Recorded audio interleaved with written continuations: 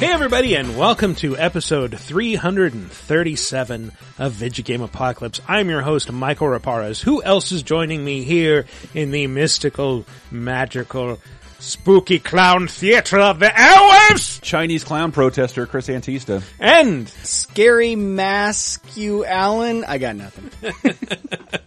wow, Hong Kong theme. Okay. I just scratched out right before we did that my clown name, Hard on the Clown. And so here's the thing, I didn't mention the clown episode that I meant to, because I just rewatched that Dana Carvey show documentary, Too Funny to Fail, which is hilarious. If you don't want to watch that documentary, you don't want to see the show, you really owe it to yourself to look up clips of Grandma the Clown, which is just an 80-year-old woman doing bad magic tricks very slowly right after Home Improvement. Fantastic. With no laughter. It's so unnerving that this was on after Home Improvement and the Muppets. It's so Tim and Eric like 20 years beforehand. All right. Yeah, since you're talking about Grandma the Clown, this episode Grandma the Clown is about the scariest clowns to occur in video games. Obviously, there's some back and forth about this. Everybody seems to hate clowns and fear them, except for me. I never have. Really? Yeah. No. Really? Yeah. Are you... okay, wait, let's clarify here. Do you like clowns? Yeah. I liked them when I was a kid. Really? Because clowns were like the cartoon of the circus. Like, we had a very similar discussion, which I think is also going up this week, yes? We did. It's just that the clown scared the shit out of me, but, like, Santa scared the shit out of me, too. Like, just people in costumes with heavy makeup on. Yeah, like, Santa scared my sister, and clowns scared my sister, but I was immune to all that. They look creepy because it's their makeup. They need to be visible from very far away. And, like, I just keep getting fascinated by, you know what seems to be, like, default creepy nowadays? What? Things old people used to find, dead people used to find entertaining. No, this isn't a chance to jump on boomers again. It's more like every horror movie trailer opens up with like a public domain nursery rhyme song played slowly. Yep. Yeah. If you look at people in Old West photographs, it looks creepy as hell, even though those people are having the time of their lives with this brand new invention. Everything old people did for like just like look at a maypole ritual in slow motion. It's just instantly creepy. My grandmother collected porcelain dolls, and I thought those were the creepiest things. Yeah, they are. Right. Yeah. Everything old dead people liked is now creepy. Yes. And I just think that's very strange. And clowns are just one of those few leftover things, because I think you still you had the need for like a in-person entertainer like that, and why not a clown?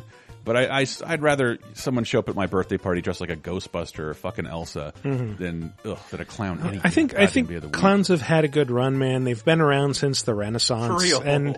And as much as I feel for anyone who like just wants to entertain children, and that's just their thing in life, like great, but now people why are should clowns ready to move outlive on. this? Why should clowns outlive the circus? Where do they get the right? Good question. Circus is Good over. question. Yeah. But now grease paint it's is cheap. rebranded. It's Le Cirque. It's French. French. And let's be clear, we're talking about this because Pennywise, probably. That's why we brought it up on Great Laser band. Time, because Great band, absolutely. it's very good band for real. Yes. Yeah. But No joke there. I was going to skirt over that joke, but yes, Pennywise rules. It is one of the biggest moneymakers of the season, and creepy clowns should be on the tip of everyone's tongue. And as Kevin brought up in the show, there's a documentary out called Joker. Wrinkles the Clown. Ah, Didn't even think about that. No, have you heard of Wrinkles the Clown? No.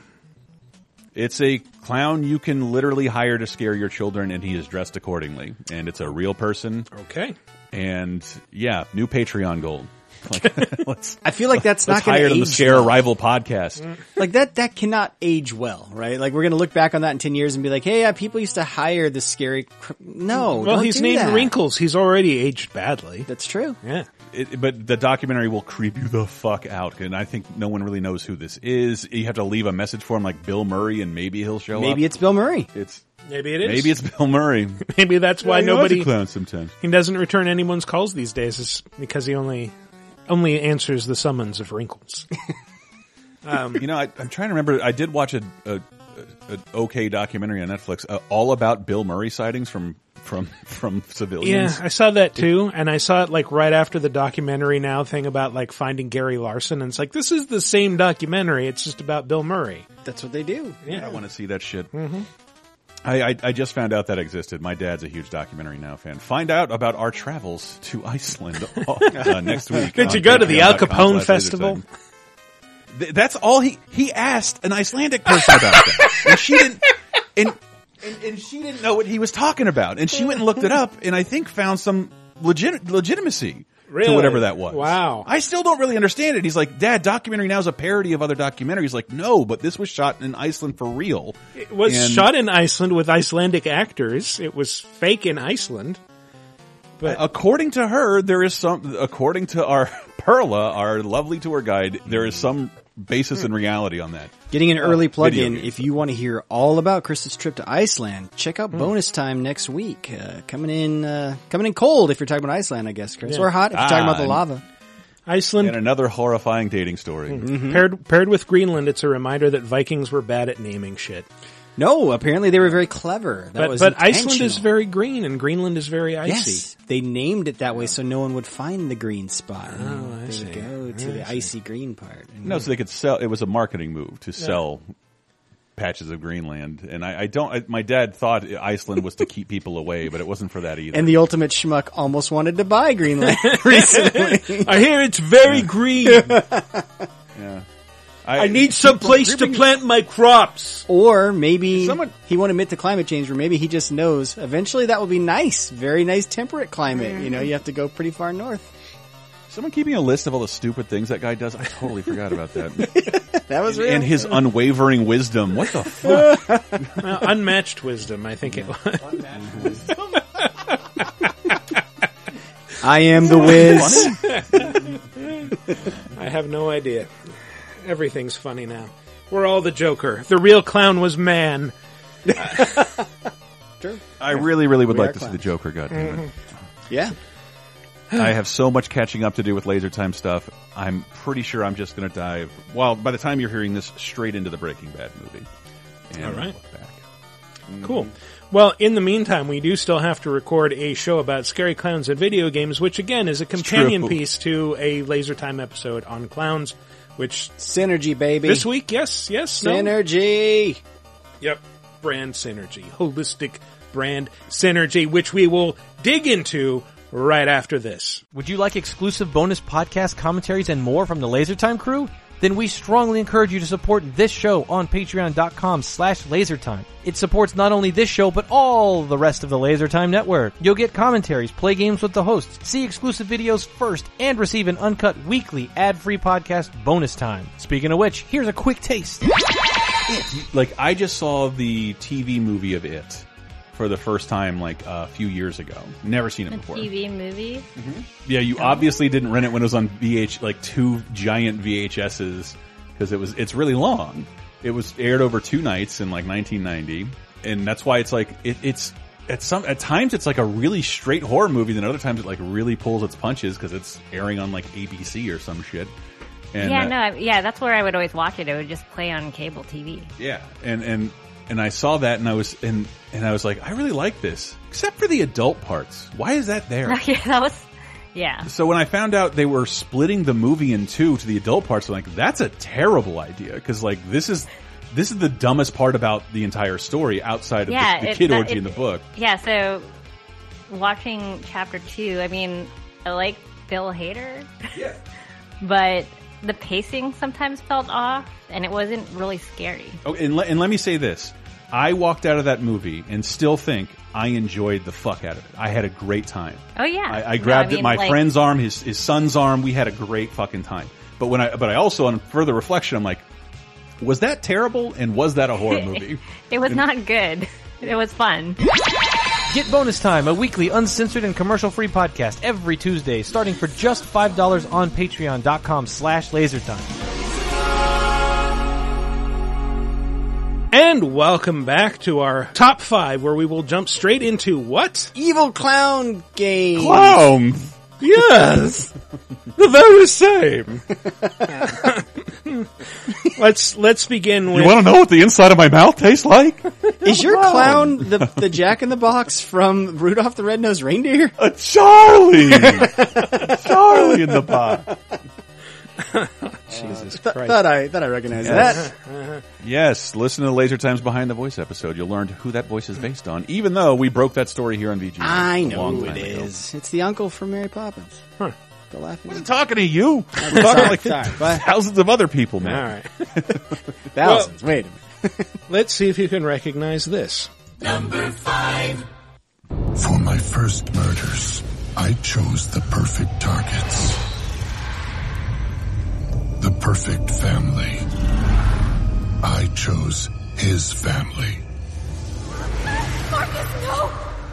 Marcus doesn't live here anymore. Please, no! Marcus, wait! Shut up and bleed, you motherfucker. They all died so easily. Except for her. Who is this? I don't know, but I'm scared I don't already. know. I've got another hint for you. Calypso. Oh, really? what? Calypso. Where's my goddamned prize? That's sweet too. Wait, okay, so Sweet where's tooth. where's that footage from then? What footage? The Is it audio that footage? sound? God damn it! Dick. It's from the 2012 Twisted Metal, Oh, okay, Oh, that's why. the game I didn't like. Yeah. Okay. where he goes full serial killer in that one. Like he was always sort of a serial killer, but like his character has actually gone through a lot of permutations over the years. Beginning in the first Twisted Metal, he was a very different psychopathic character, more like, oh, I'm goofy and hard to understand. And it's evidenced very clearly in the lost footage of the original endings of Twisted Metal, which were cut from the game, but which you can find on YouTube. Look, I'm a bit confused, Mr. Kane. You do understand, by winning High Octane, you are entitled to any request of any value. And yet, you asked me for this? Oh, man! Give me that! Give me! A paper bag? You can't be serious. Oh, man. Oh, he needs to talk to the paper bag, and then he's going to shoot an Uzi at everybody, and it's real weird. And also, it was recorded when the game was still being called High Octane instead of Twisted Metal. Yeah, thought I heard High Octane. in there. Yeah, the famous High Octane tournament. Twisted Metal is such a better name. Yeah. I'm so glad they came upon that. Yeah, it's so much better. And then Twisted Metal 2, I think his ending was that he wanted to be turned into a bug and live peacefully in a garden where he would eat other bugs and sometimes people. And then Twisted Metal 3 and 4 were kind of legendarily bad at the time because they got handed over to a new developer. And they went like full bore, late 90s, dark carnival, silly, cartoony. And here's an excerpt from 3 where you get to hear what Sweet Tooth's heart's desire is. Your wish is to eat all the candy and ice cream you want? Your wish is granted.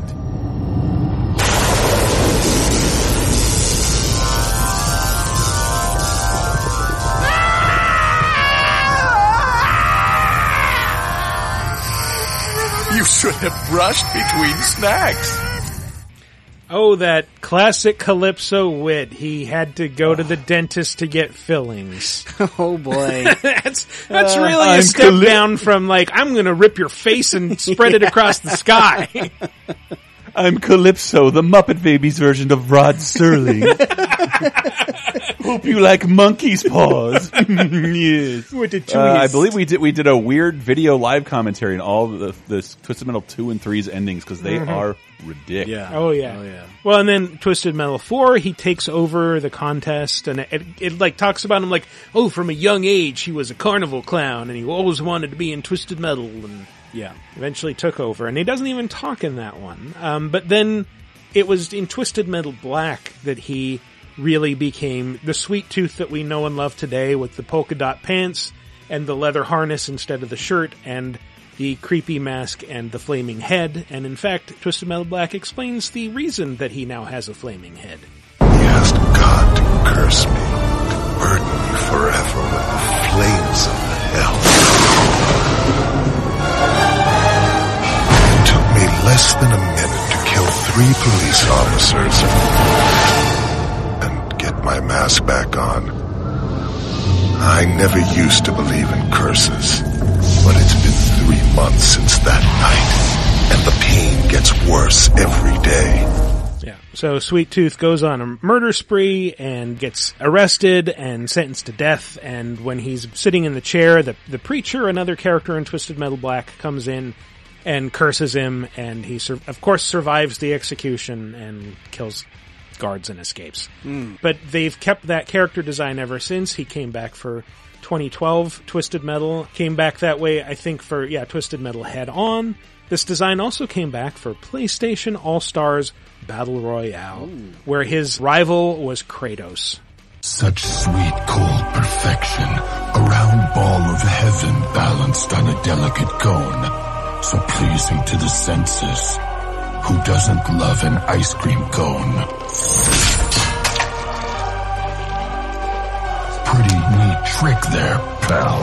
Let's see if I can match it. He's also obsessed with ice cream So I was just about to point out, like, this is definitely like an older view of dudes who drive ice cream trucks. Cause I don't know about you, but I've never seen like an ice cream guy in a truck do like a hand scooped ice cream cone. It's always just, he's just reselling shit he picked up at 7-Eleven. You know, it's like, here you go. Here's this popsicle. Here's this fucking Pac-Man ice cream popsicle, you know, with the melted Here's Tweety Bird gumball with eye. Down syndrome. Yeah. Here's your Teenage Mutant Ninja Turtles popsicle. With the eye on the cheek. Yeah, so it's like, that is just like such an archaic, like, although I've seen a few like artisanal ice cream trucks that are for grown-ups now that do like soft serve and stuff on the truck. But that's another thing that in All-Stars Battle Royale, he like specifically points out that his truck makes ice cream. Like, even if you're scooping it, you don't make it in the truck. No. I mean, maybe? The truck is just to refrigerate the ice cream, I would think. Did we list the fact that, like, his whole name he has, like, a cool name already. He doesn't need to be called Sweet Tooth. He's Needles Sweet Tooth Kane. Yes, that's Needles pretty badass. Kane. Yeah, he also has another name, Marcus Kane, and Marcus actually appeared as a separate character in several different Twisted Metals as like a homeless dude who drove this car called Roadkill, but eventually he was revealed to be Sweet Tooth's split personality, and in some games that kind of comes through more explicitly. He's also the son of Charlie Kane, who drove Yellow Jacket, the taxi cab. What I remember is that in the reboot, his son is him. He takes on the mask to avenge his father, to avenge Needles. And then at the end of that one, Calypso revives his daughter from the dead and gives her the mask. Like, they begin to imply that it's the mask that's like giving people power eventually. Well, in 2012, the origin that they had was that he was an ice cream man and that he carved the mask and Sweet Tooth identified himself as the mask, and he referred to Marcus Kane as he, and like his life. He was a coward. He was weak. Yeah. But then he kills his own family. Yeah. Except for his daughter, who stabs him in the eye and escapes. And so his heart's desire is he wants to find out where his daughter ran to so that he can finally kill her. And give her that's a all bit of the a spoiler, ice cream and candy she can eat, so she has to go to the dentist. Exactly. Yeah. And big twist ending. Ooh, terrifying. Most people, even more people are afraid of the dentist than are afraid of clowns. I'm afraid of both. Holy shit. Maybe you'll run in terror when I show you this harmless kitten.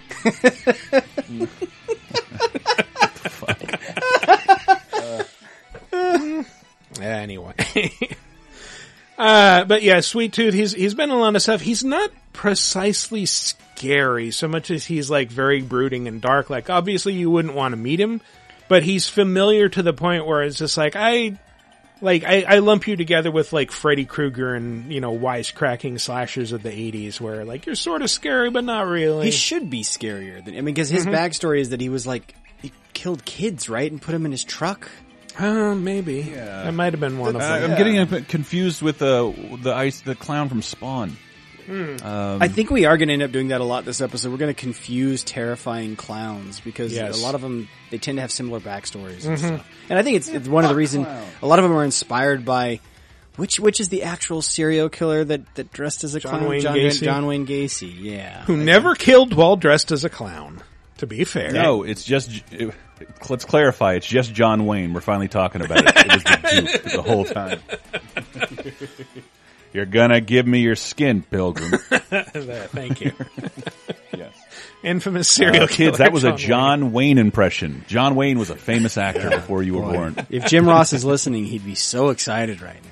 His hero. Oh, man. There is a bust of John Wayne inside USC's Heritage Hall because he played football for my alma mater, USC. I say we take away his airport. Yeah, definitely. Yeah, he got an airport. Yeah, it's also, I hear, a terrifying airport to fly in and out of because noise ordinances mean that planes can't actually fly low over the neighborhoods around the airport. So what they do is they take off at a very steep angle. Yes. And then They cut the jets. They cut the jets and glide for a few minutes until they're, it's like, that's fucking insane. Greatly exaggerated. It doesn't feel that weird when you do it. All right. Yeah. It's just having that described to me is the, Yeah, but it's not as bad as you think.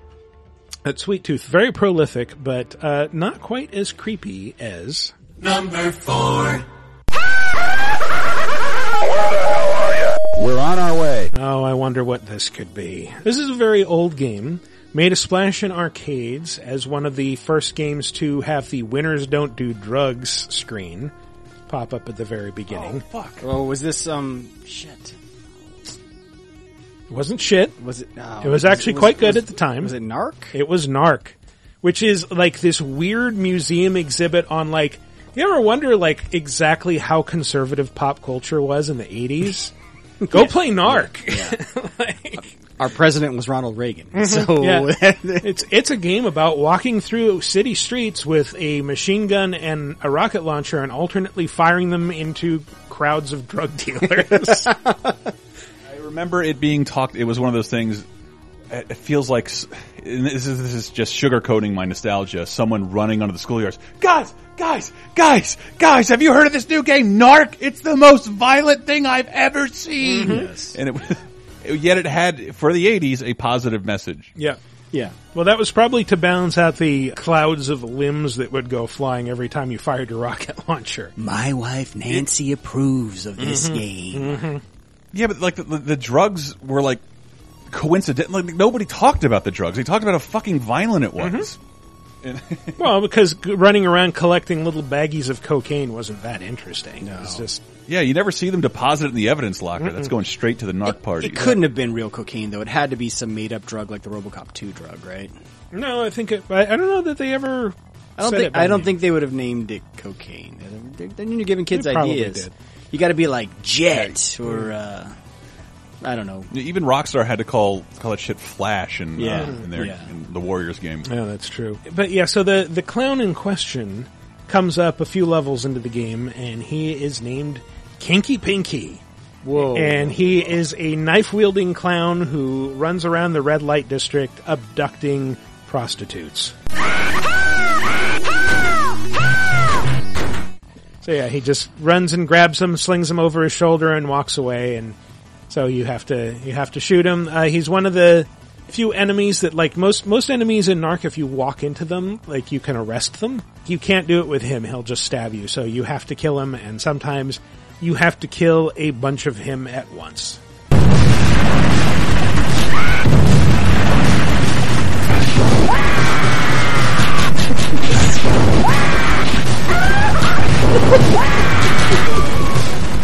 That is actual gameplay. I didn't knock you that. God, that was awful. Oh boy.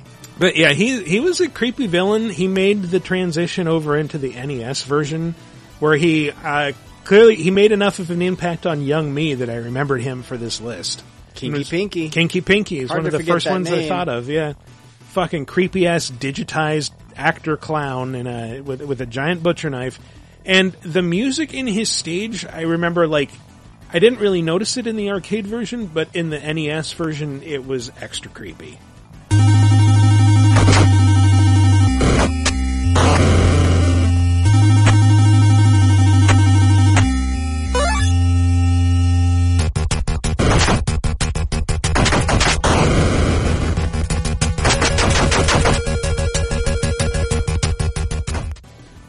But yeah, just eerie, and on the NES version, like you couldn't have as many sprites on screen at once, so it had a feeling of desolation too. Oh, I can't believe we forgot to mention the two hero characters of this game. Oh yeah, Max Force and Hitman. Hitman, yes, thank you. And Max Force made it onto, I don't know if you remember, I'm trying to remember what it was called, but Acclaim, the publisher of the NES version of Narc, had a cartoon, I think it was called Video Power, and so they had a cartoon portion of this partly live-action show, like Super Mario Brothers Super Show, where it was like Max Power and like one of the characters from Arch Rivals, and I think a basketball player. Yeah. Just a basketball player. Yeah. Quark? Yeah, the tomato. And Bigfoot. Right, the truck. The truck. Oh. Like these things that it was Acclaim the most had the loser version of Captain N you've ever fucking seen. Yeah, absolutely. And it was bad. And the only thing I remember was like, there's like that drug dealer and Narc that throws the syringes at you. I forget what his name was, but he showed up in the cartoon and he like picks up a barrel and he's like, "You want 2 players simultaneous action?" and throws it. And like this was written by whores. You know they're using garbage IP if Disney owns none of that stuff by now. Yeah. Maybe Disney owns Bigfoot. I don't know. Oh, that would be hysterical if Disney like just found out they owned Bigfoot. It turns out we were keeping it in the MCU. Sunday at Disney's California Adventure. See Bigfoot squish the country bears. Worth noting that Video Power, the cartoon segment, only lasted for a season, and then I think they replaced it with like a game show that was hosted by the same guy who would like previously show up. His live action bits were like tips and tricks, or I'm going to tell you about a new game that's coming out from Acclaim, or whatever. Oh, and Kouros from Wizards and Warriors was also on the cartoon. Jesus Christ. Anyway. Cartoons were bad, people. There's a lot. They were really bad, especially in the 80s and 90s. Yes. But we loved them, damn it. And we walked uphill to school both ways. We did. We loved our Saturday morning cartoons or afternoon cartoons. We lived in a neighborhood designed by M.C. Escher, so that was actually possible. Mm-hmm. Yeah. Anyway. Number 3.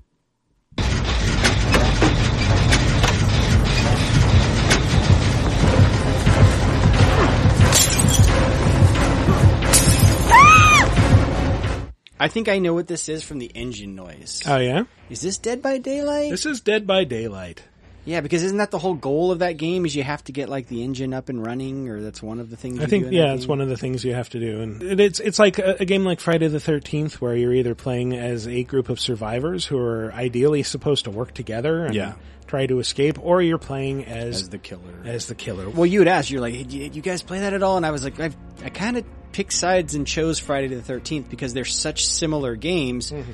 When in reality, though, Dead by Daylight, like if you're a horror fan, they've gotten so much horror IP by now. It's like, it has to be the superior game just because like of all the cool fan service shit in there. They kind of do a mixture of, they do licensed stuff, so they have like Freddy, Michael Myers. I don't remember, it was such a huge deal when they got Michael Myers. Well, that stuff came later because it launched with like talking about Dead by Daylight. Yes, yeah, no, they just had you can play as the Demogorgs and Stranger Things. That game fucking wow. That game started with like 4 unlicensed monsters, and then as it got big, because it has this weird following where like people just play it a lot, kind of like Friday the 13th, the game. It's one of Lizzie's favorite games of Elm Street Nightmare Season 3, now on patreon.com/lasertime. She plays it every fucking day.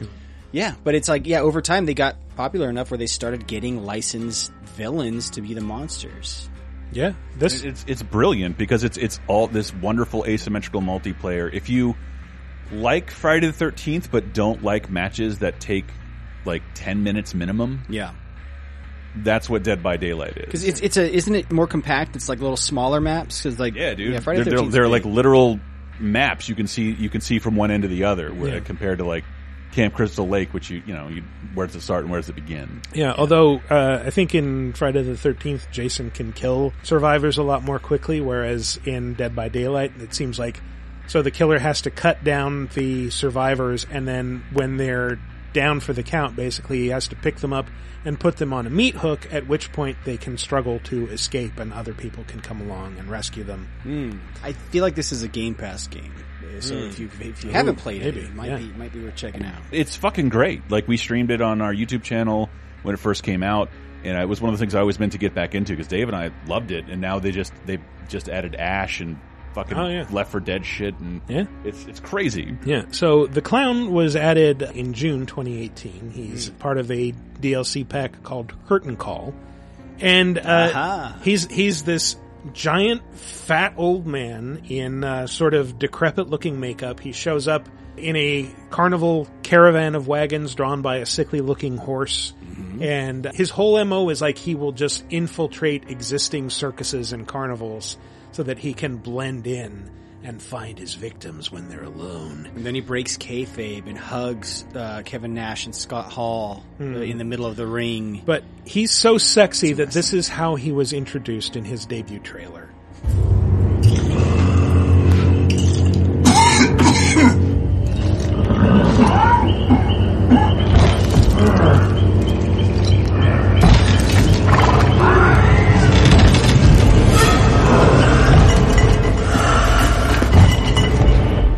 Lots of heavy breathing. He's clearly got weight problems, probably some sleep apnea. Old overweight alcoholic? Yeah. He was born in 1932, had a bunch of substance abuse problems, but remained athletic enough to chase down teenagers and murder them. He's gross, but he's also an expert in experimenting with muscle relaxants and anesthetics. And so he has these bottles that he can throw. They're like these big area of effect attacks that they cause this huge purple cloud to pop up, and it will slow down any survivors and blur their vision. So makes it easier to catch up to them and deliver a few stabs.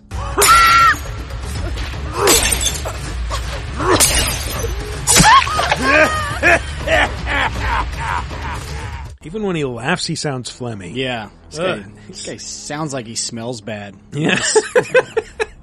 Beef and cheese coming off his breath. Smells so unsavory. Yeah. But yeah, good game for Halloween, good creepy vibe, and if you're afraid of clowns, oh my god, has it ever got a clown for you. So he's not supernatural at all, though. He's just okay. He's just a giant creep thing. With a knife. Throws cannabinoid oil at you, the CBD stuff. Yeah, exactly. Wants to give you like a really good mellow. Yeah, I got a little kink in my back. Thank you so much for throwing that bottle at me. You got it all out. He'll fix it before he drives in the steel. But none of that over-the-counter shit you get at CVS. We need the good CBDs, man. Not CVS CBD. Yeah, not that derived from hemp shit. You need the real shit. Jesus Christ. It's all legal here. Yeah, that's true. But is it legal everywhere? I don't know. I don't use it anyway, so. And as of last month, you can do all this as Steve and Nancy from Stranger Things. I want to get back into this game, guys. Oh, yeah. Nice. Cool. I really got to finish Stranger Things Season 3.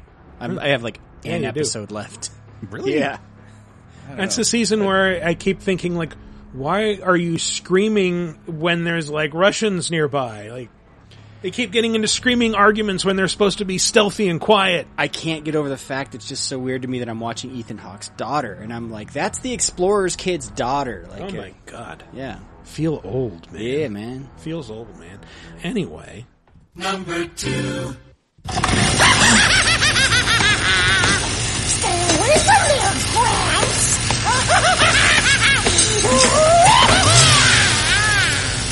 I know you guys can guess this. Man, fuck this list. That scared me. That scared you? I don't like creepy clown laughs. And that one had a really creepy voice. What was that? It does. Do you guys, Chris, do you want to guess? Well, that's clearly the Halloween episode of Fraggle Rock. Yes. Night of the Doozer. I can't believe it. Revving chainsaws, creepy clown. Where do you know a chainsaw clown from?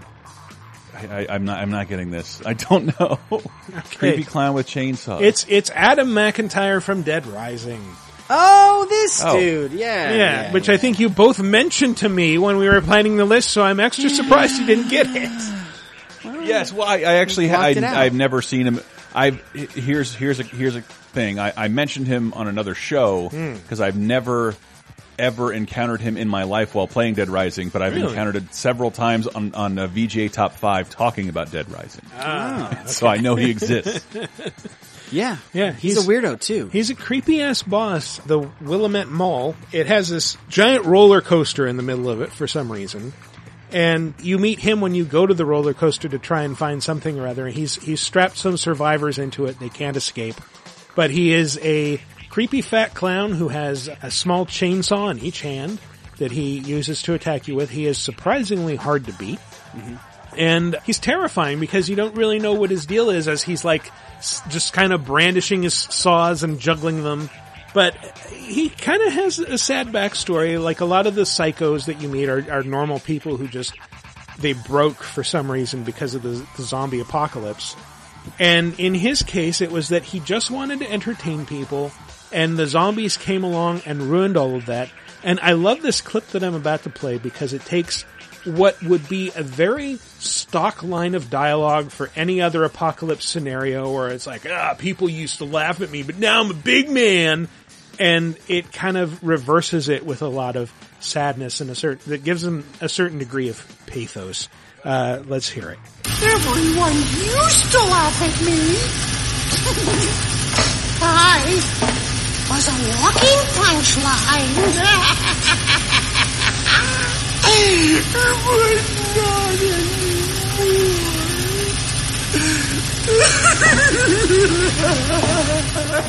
See, but that line, you could totally hear that coming from like a everyone used to pick on me kind of guy, but it's in reverse. He wanted to be laughed at.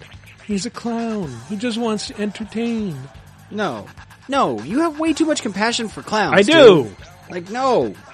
Am I remembering correctly? He had like this guy. He couldn't feel pain or something too. There was like something. Or does he chainsaw himself to death? Like, he does chainsaw himself to death. Actually, he falls on both of his chainsaws, which just tear into his midsection while you look at him face down. Yes.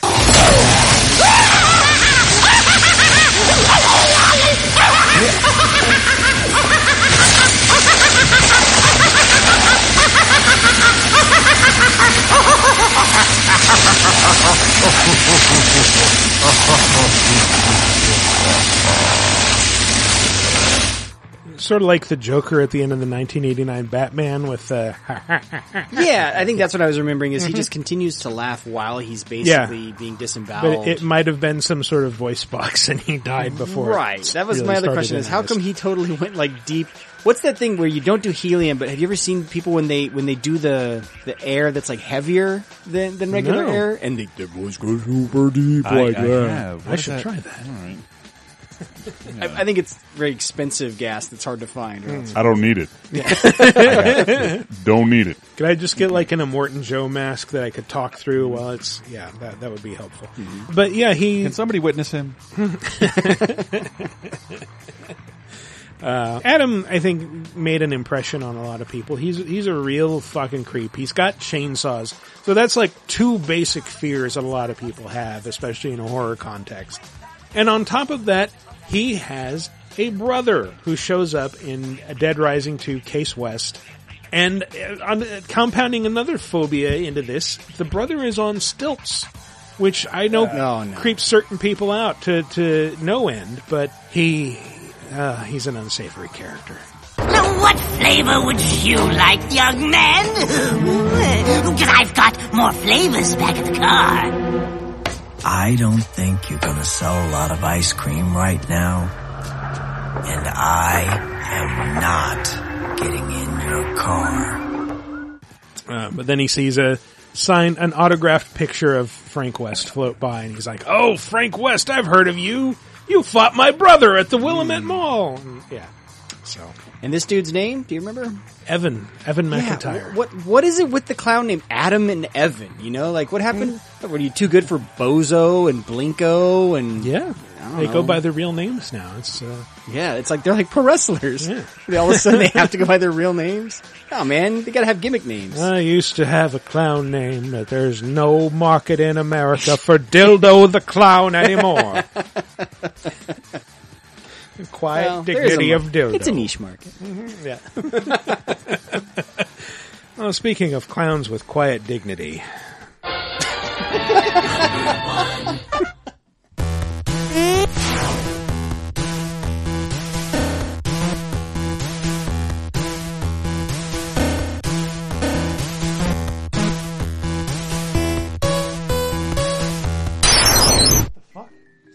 You guys probably aren't going to get this because this is one of the rarest and most terrifying arcade games I have ever seen in my fucking life.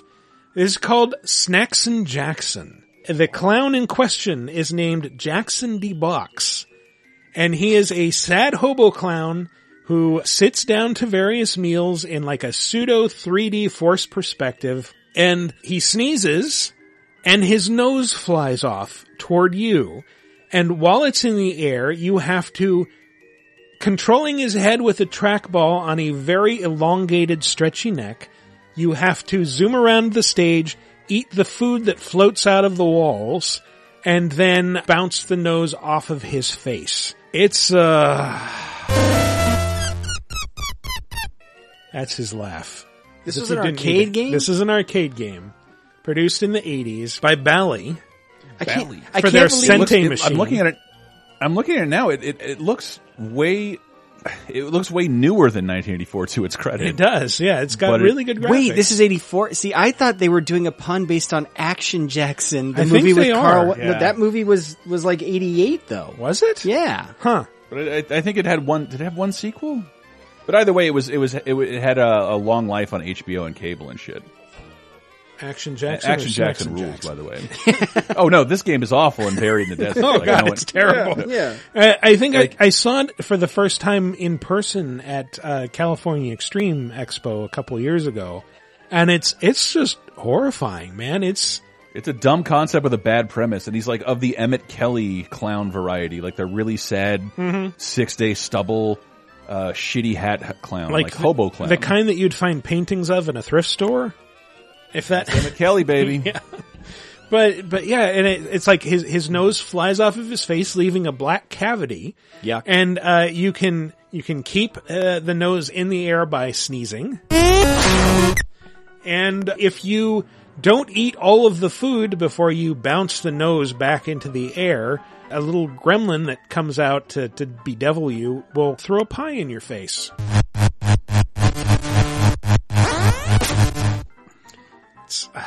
We may need the boys from Hadouken to take a deep dive on this weird ass game. But I remember if you guys ever read Sean Baby, who used to write for EGM, write sometimes for Cracked, I think he referred to this as what Hitler sees when he closes his eyes.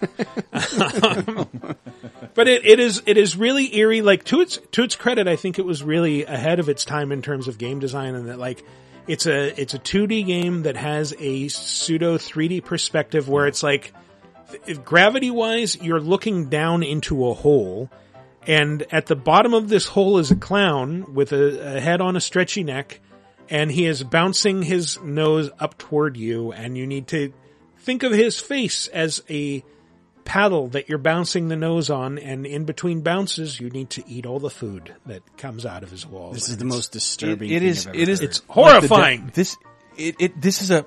In any other world, this would be a tech demo, and like, this looks great. I mean, not this, but like, there's a concept here that we can develop into something with a spaceship or a hero.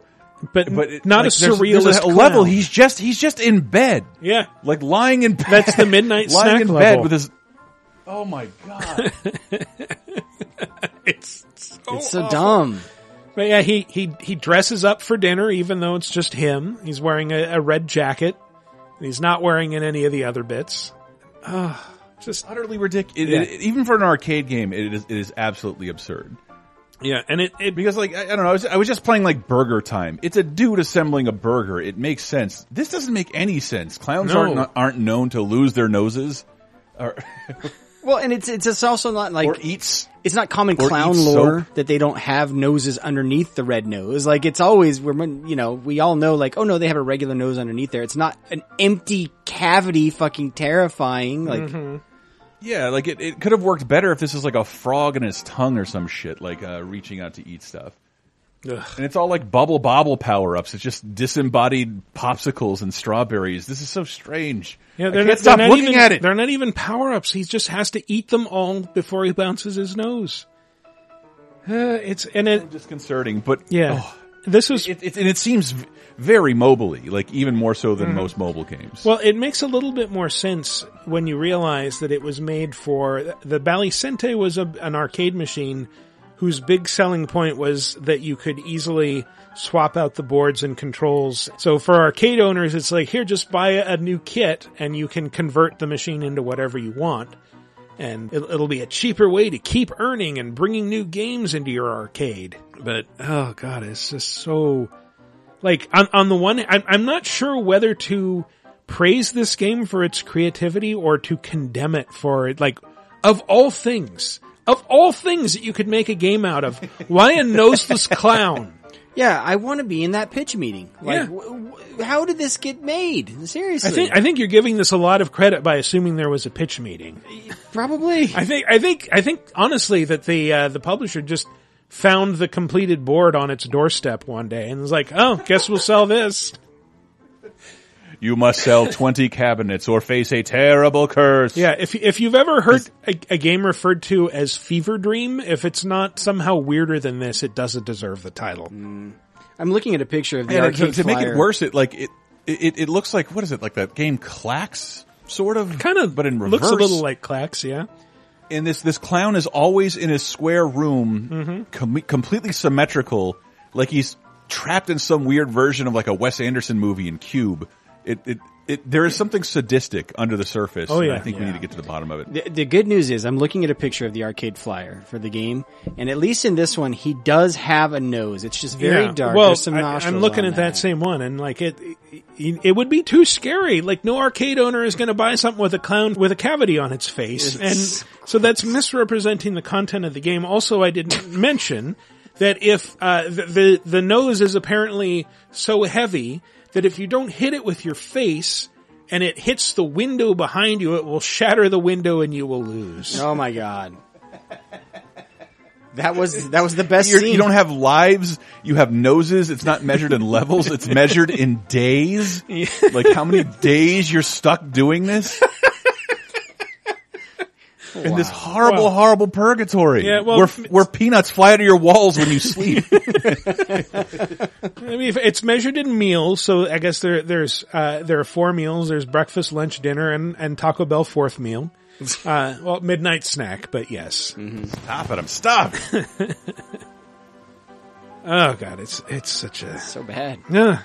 There's no redeeming qualities to this game. There's nothing to say about this game. It does have some creativity there. You can give it a try if you can survive the nightmare and you've got a strong stomach for watching noseless clowns eat. No.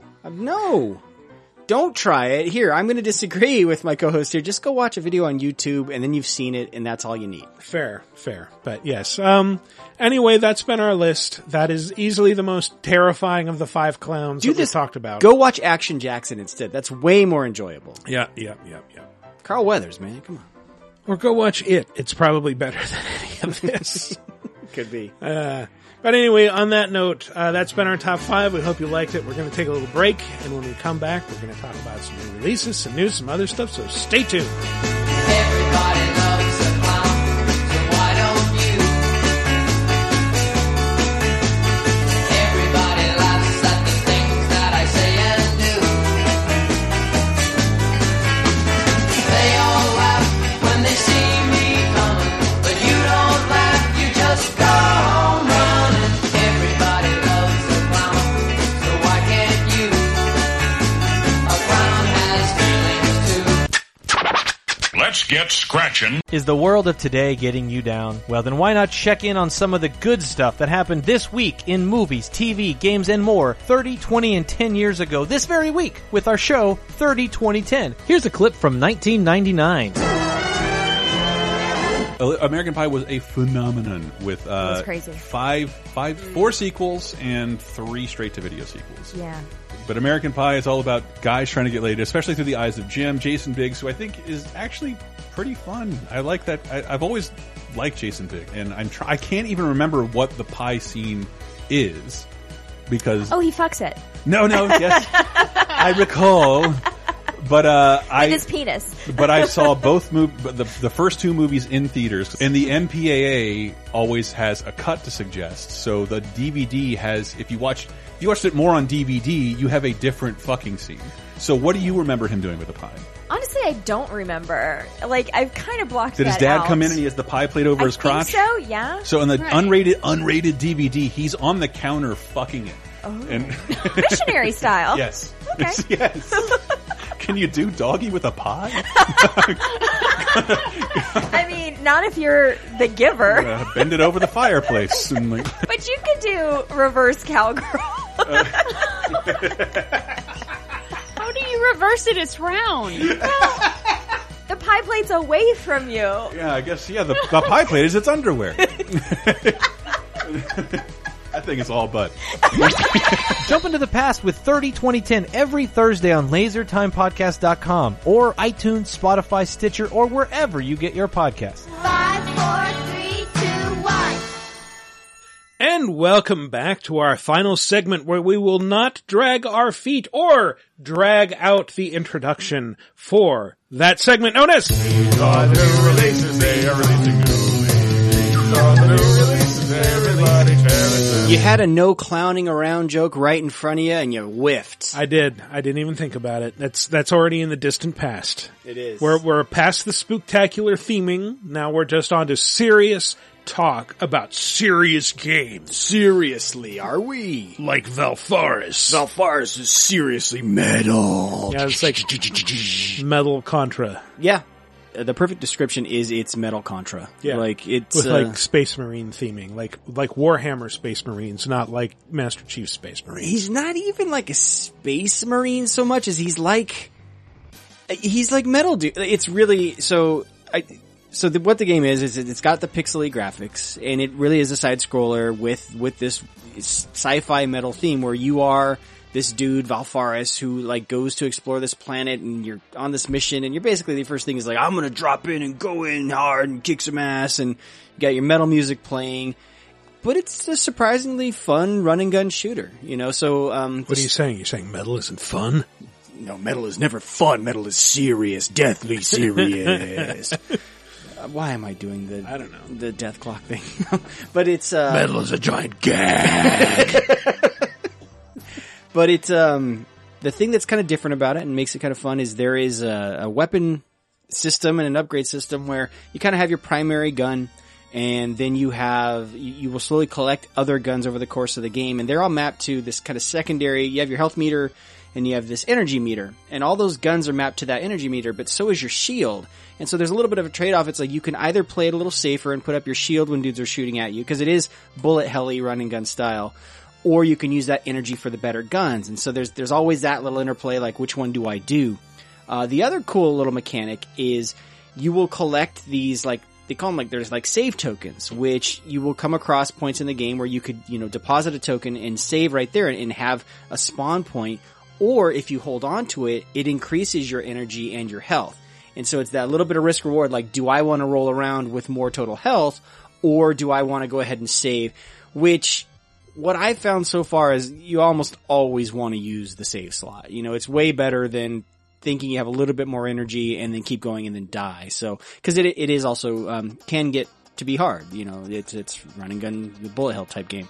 But yeah, it's one of those things where they could have really not pulled it off, and it could have been cheesy, but they know they're self-aware enough to know like what they're doing, and they don't go too far with the metal stuff, and it's fun. Soundtrack's great. Yeah, I would recommend it. It's a fun little pickup if you are craving that kind of game, actiony kind of Contra style game, but want it updated with some newer mechanics and like metal. It's a good game. Cool. And I was playing it on Switch, and I got a code for that I should disclose. Oh yeah, you got it for free. I did. Indivisible also came out this week, and it's Indivisible. It's been getting a lot of really good reviews, and I was honestly a little bit skeptical because it's like, well, modern indie 2D game, who knows how good it's going to be. And I started playing it, and do you ever have a moment where you're playing like the first few minutes of a game and you can instantly tell, oh, this is going to be really good.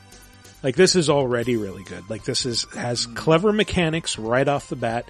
It's super fun to play, even though it's a turn-based RPG, but it's just immediately, it's something you can connect to. Mm-hmm. And it's essentially like Valkyrie Profile, in case anyone's ever played through that, where the exploration / overworld takes place in like a 2D platforming environment. And as you meet characters, you will basically absorb them into your character's inner space, mind palace, whatever you want to call it, and they will pop out during battles. Again, very Valkyrie profile, and each character is assigned to a different button. So when you're in combat, like, and you can, if a character has like A underneath him, it's like, you know that like I just hammer this when those button meters are full, and they'll do a combo, or you know. If I want like another character to jump in, like AX or whatever. Do the combos ever change, or is it always the same for that particular I mean, character? I haven't gotten very far into it, so they haven't changed yet, but I imagine that there's probably options to do something like that later on. I was watching someone play, and I immediately got excited because I thought it was like a Mario and Luigi game where I was like, oh, are you able to interact and like do blocks and stuff during combat? Yes. So you can do some of that Yeah, stuff. you can block, you can parry. Nice. Yeah, so that's more... It's a hybrid real-time turn-based, right? Where you're kind of on a timer, and when it's your like timer the comes ATB. That Yeah, the active time battle. Yep. Okay. Yeah, and it looks great. We should say it's animated by Titmouse, you know, and so it has this really cool anime style. How's the platforming? Because how's it feel? Because it looks kind of loose feeling. It feels pretty good. Feels good. You jump around on the platforms. You do the karate chop things and attack little monsters that are roaming around in the environment. And it looks like there's some light puzzle elements in the platforming as well, with like making platforms. Yeah. And doing wall jumps, knowing how to do that. And I was kind of surprised that like, it's one of those games that like, obviously it tells you like, oh, you stop in front of the save bell and hold B and then push down on your controller to save. Yeah. And then like one message it pops up early on with is like, don't worry about saving over the same slot. A single slot can contain up to 200 saves. It's like, that's weird. How does that work? I don't know. Whatever. That's confusing. But like finding an area where you have to wall jump, and it didn't tell me that I had to wall jump. I just knew that, okay, this looks like a wall jump thing. And yeah. But then it's like, oh, hey, you did a wall jump. Good for you. I've heard some people, I don't think it truly fits the description of Metroidvania, but there are some things you kind of need to get tools to progress with the platforming. There's like a grappling hook and stuff like that. So, it looks, now this is the one that was a Kickstarter campaign a few years back, wasn't it?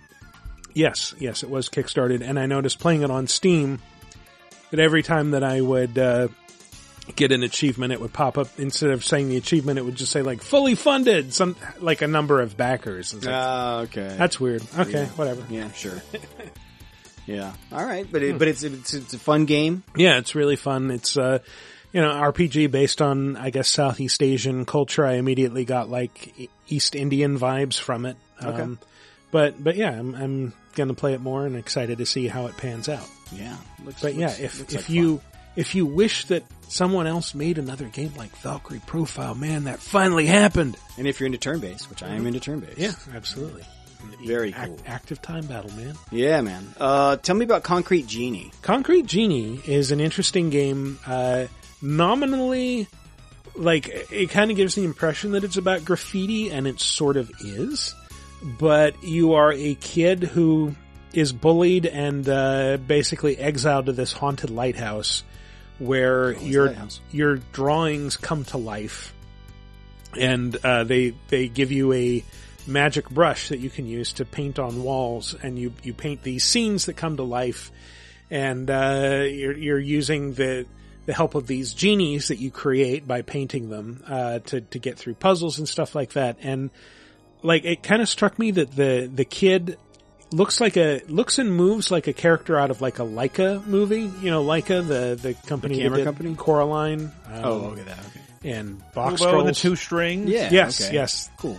But yeah, they kind of have that sort of animation style and aesthetic, and there is like some sort of corruption that is growing across the town, so you need to go out into the open world and start dealing with it. But I was a little bit thrown because it's kind of advertised as a PSVR title. Okay.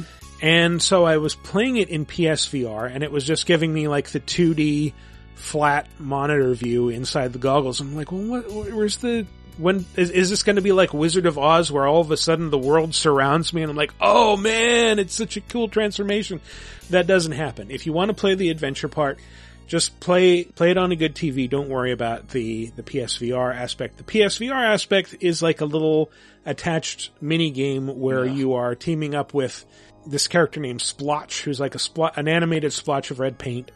And he instructs you on how to, like, here, paint these landscapes in VR. And it's kind of cool, but, it's a VR experience. It is. But somebody pointed out that it's more sticker book than painting. Like, you pick a design and then it's, you paint with, like, the motion control of the DualShock. Yeah. And so you just like draw things with a little cursor on screens. It's like, I'm just going to move the pad from bottom to top and I'm going to draw a tulip, whatever. I gotcha. Yeah. I mean, it's nice, but not like. It's like Jet Grind Radio graffiti. It's like, go quarter circle over here, full circle here. A little bit more than that, and that you can aim it and it just sort of generates art wherever you point and hold the trigger, whatever. But yeah, it's fun. And it's very charming. If you're looking for something fun and charming with light graffiti elements, check it out, man. Fun and charming, light graffiti elements right there on the back of the box. Yeah. And speaking of fun and charming, Trine 4. Yeah. That series is always good, even though I've never heard anyone talk about it. Not past 2. No. I've talked about it. I mean, 3 tried something different. 3 apparently was a bit of a flop. Yeah. Yeah. And that's why I think, I think I sent you a message, Mike. I'm like, did you know there's a Trine game coming out this week? And it's just like, we hadn't really heard much about it. I didn't, but I did play it, and it is fun. And if you haven't played a Trine game before, you have 3 heroes who you can switch between at any time. There's a thief who has like a grappling hook and a bow. Yeah. There's a knight who has a shield that can reflect things, and of course a sword that can kill things, which is really useful. And then there's a wizard who can't really kill anything but can manipulate objects and move them around the screen and create giant cubes out of nothing. Be honest, it's the Lost Vikings. Well, it's a little bit, but Lost Vikings was about like moving the 3 characters around and getting them all from point A to point B, whereas this is just like they share the same body, quote unquote. But this one kind of is like mixes physics puzzles in with stuff. So there's a lot of physics puzzles in this. Yeah. Yeah, those games have always been cool. It's just nice to see him back with another one. Mm-hmm. What a surprise. If you like swinging around on a rope in a side-scroller with a character who looks kind of like she's out of Assassin's Creed, then this is the game for you. All right. Yeah. Another game that didn't even know was coming was Yooka-Laylee and the Impossible Lair, which is it's basically Yooka-Laylee Country. It looks a lot like it's their 2D platformer game.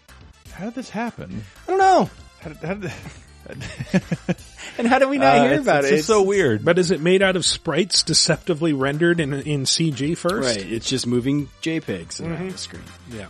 No, it's super pretty and it's getting good reviews, but it's just like I don't know. It's sort of a bizarre thing to do after kickstarting something so grand to like scale yourself back like this. Feels weird. Yeah, well, it's also funny. They're taking a step back in terms of like the audiences they're going after. It's like you start with like the rare. Well, but it's all still like riffing on the rare stuff, right? So they're like starting with the Banjo-Kazooie audience with a 3D full on Yooka-Laylee, and now they're going back to like Rare's Donkey Kong Country games. So it's a little, Pretty soon they'll be making Rad Racer. Yeah. There you go. And Battletoads. That's Square. Yeah. No, you're right. No, what was Rare? They did RC Pro-Am? Was that theirs? RC Pro-Am, baby. Thank you. All right. You set me straight. Cobra Triangle. Yep. Yes, RC Pro-Am was great. Rare Collection's great. Play that. Yeah, play the Rare Collection. We were just talking about it this week because on 30/20/10, Jet Force Gemini turned 20. There it is, Jet Force Gemini.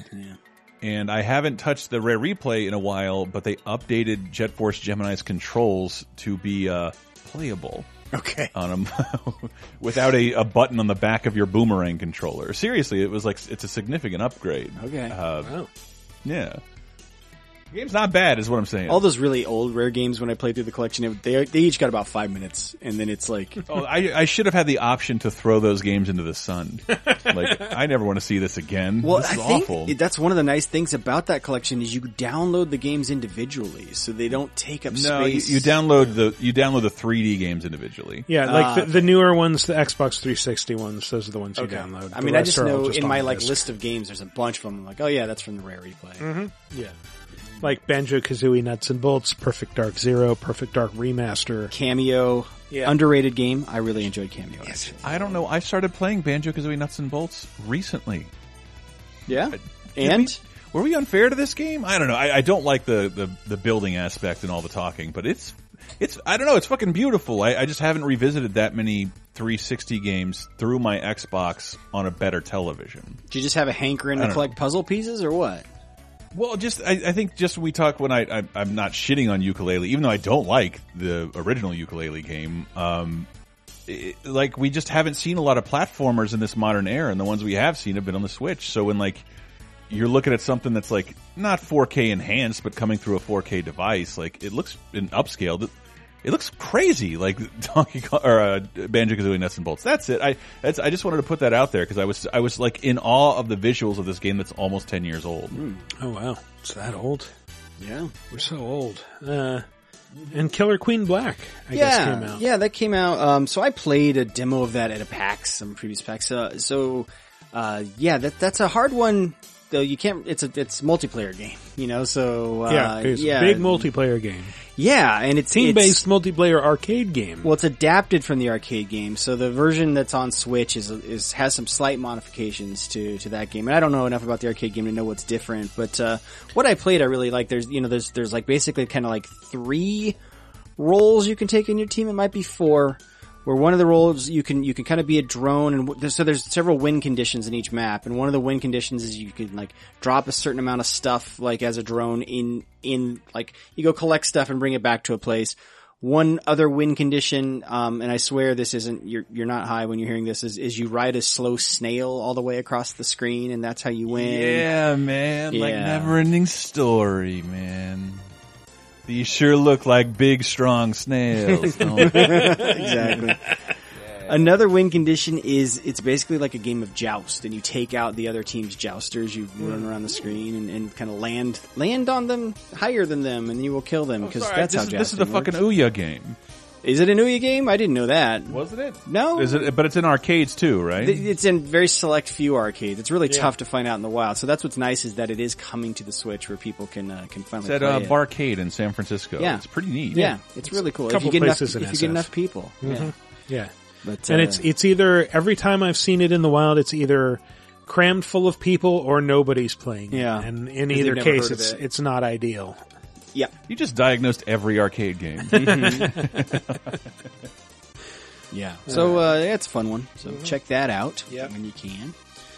Anyway, that's it for new releases. So let's move on to...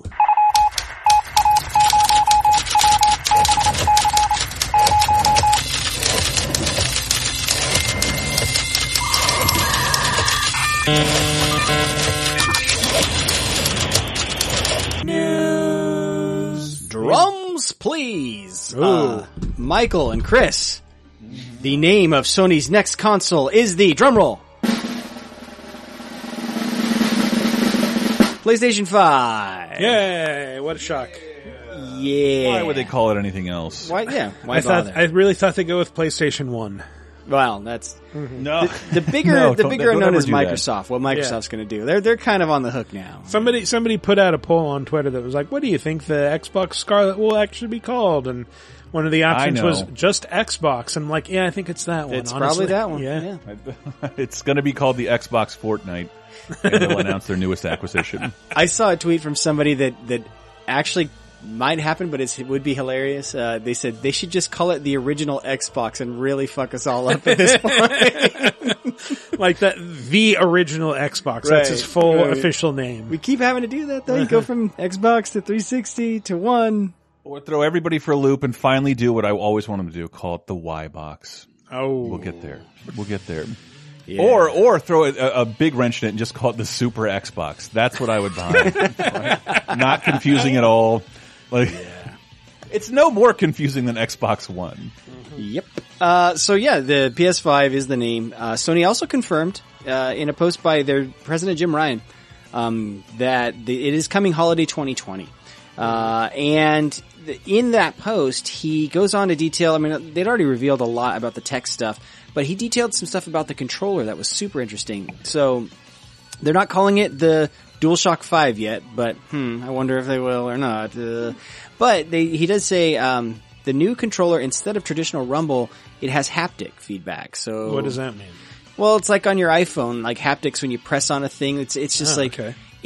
You're able to make. There's a lot more. If you have an nuance. Android, you'd know. Have you ever cracked open like a PlayStation controller or an Xbox controller and seen the motors inside? I mean, no, but I can imagine what they look like. They probably look like the tiny motors that I played around with for science experiments. Very much as so. a They're kid. just I saw some guy on YouTube yesterday fill a cleared GameCube controller with baked beans. That's got to count for something. Gross. Why? I don't know. It looks really cool though. I don't know. I don't know what those fucking motors do once they start rumbling. So the motors in your all. current controllers are very basic. They just kind of like spin in place and it shakes the thing. Yeah, but they've got a little weight that spins on an axis. If you look at the motors inside your controllers, they look like design faults. Yeah. Because they're just meant to tug out of your hand. Yeah, but if you look in a Joy-Con, they have that HD rumble. There's a lot more nuance, and the thing inside your iPhone, it's a lot different. So you can just create a lot of different sensations with that thing. So you can do, more violent rumbling. You can do softer stuff. You can make like fake button presses. So that's cool. And that the haptics are coming to the R2 and L2 triggers. That's the other thing. Those aren't called haptics. They're calling them adaptive triggers. And so developers can adjust the tension on triggers. So the easiest way to imagine this, and what they mentioned is like, think of like when you're pulling back a bowstring, it can get harder and harder to pull the trigger the further you go back. Neat. Yeah. So it's just kind of another way of there's that old tire commercial that's like the only part of your car that touches the road is your tires. And it's very true. I always told people, like, if you're going to spend money on anything, spend it on your controller, because that's the only part of your gaming system that you actually interact with physically, directly. Yeah. And so the fact that they're investing in the controller is cool. Oh, one other thing. It also will include not just a speaker this time, which still scares me every time a game takes advantage of that speaker, and I hear the sound coming out of my my DualShock 4. It has a microphone. So people are assuming it probably means there's going to be some like digital assistant integration stuff built into the controller. If not, maybe just voice chat. Yeah. Probably. Yay, like a Wii U controller. Yeah. Well, the only thing I thought, sorry, this might not be neither here nor there. Cut it out if you want. Sure. Didn't we talk about this? Didn't Sony's hand get forced because like Wired threatened to leak some shit and then just gave Wired a bunch of PS5 exclusives? Yes. Because I was just looking at this and like, why would you tell anybody what's in your controller before you revealed your fucking system? Well, they did it again, and they went back to Wired because they revealed a few more details about it.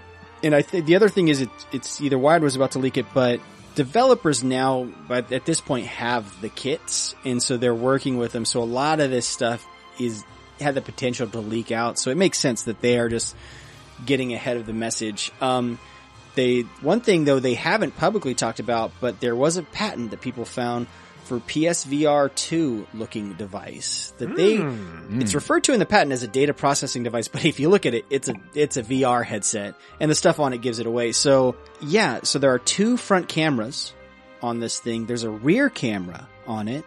There's also a camera built into the Move controller that would go with it. And then it supposedly also has a see-through mode, kind of like, HTC Vive has that mode where it's like you can see around you so you're not so blind. Yeah. The thing everyone hates about VR, you put on that headset and you just feel isolated. So, all of that would be part of this next version of PSVR. So they are continuing, apparently it looks like they're going to continue PSVR support on excellent. PS5. Yeah. Nice. Yeah, so that's all the Sony stuff. That is a console that will come out in 2020. Let's talk about a console that may never come out. Yes. The design architect of the Atari VCS, basically went out and publicly talked about the fact that he had to quit the project because his firm had not been paid by Atari in over 6 months, allegedly. I might as well throw an allegedly in there just in case, but that's his side of the story. The Atari VCS, for those who don't remember, that's like... Don't remember for those of you who don't care. No, it's their high-end Atari system that was supposed to come in at like over $300 or something like that. It's over $300? Yeah, for an Atari, which who's asking for that? I don't mean to shit on it because I do understand people who wanted this, but it did seem like I think your nostalgia was all like you're not at the customer here is not at fault, but your nostalgia was very misplaced from the beginning, and I think we tried to warn you of that. This is so far from anybody involved with the Atari at all. Yeah, that it was just exploiting your nostalgia. Yes, for what? To be an Android system, to have a couple preloaded 8-bit games you can download on your fucking Casio watch. Like, what was the point of this thing? And who was making it? And I don't think the customer asked enough questions on this because it's panned out exactly like I thought it would. Who needs this and who's making it? Well, I think the Atari name carries a certain cachet, especially for younger players who've only ever heard of it and have never actually played old Atari games. Right. It's so far removed from whatever you associate that brand with. It's like it'd be like me feeling burned from going into a DVD rental store and renting like Van Wilder 2 and like, this isn't like the National Lampoon magazine I read. It's like, this has gone through so many permutations and owners, like it just doesn't resemble the thing you want it to be and it never was going to. And now that, I don't know, it's depressing to see this being confirmed because I've been following this for a little while. Yeah. Just because every month that went by without a Kickstarter update, because it wasn't that they weren't updating, is that they were promising update. They weren't promising like trailers or even like specs or the system. Like, we promise you an update on what we're doing, and that hasn't come in 6 months. Well, the bummer is like it's a good looking system, but the reality is like what it is capable of, or what it looks like a glorified Raspberry Pi system, which you can get for much less than $250, $300. You know, it's you're basically paying for that name and kind of that look, because the design was cool. I know. Don't get me wrong. I love the way it looks, but I would be perfectly just as happy with that in my house if it was like a fucking humidifier, or like a Bluetooth speaker. Like, I would totally put that in my house. But like, I don't know. Like, I think the same excitement we felt for like the SNES, this Nintendo Classic, I have to imagine that's what people born before 1980 were feeling for this thing, and they were destined to be burned. Well, I have to believe too, like the people, like the real people that are hardcore into retro gaming, there's better alternatives out there that are expensive. Like, what was one, Michael, you mentioned in a recent episode that you'd heard about, was like, it's like one of those retro consoles or something, or it might be an emulation. Oh, the Polymega. Mister. Yeah, the Polymega, Yeah. But the Mister is like its whole, this whole other thing that I don't understand, where it's like you're basically assembling your own hardware from printed circuit boards. I'm not really sure. That's wild.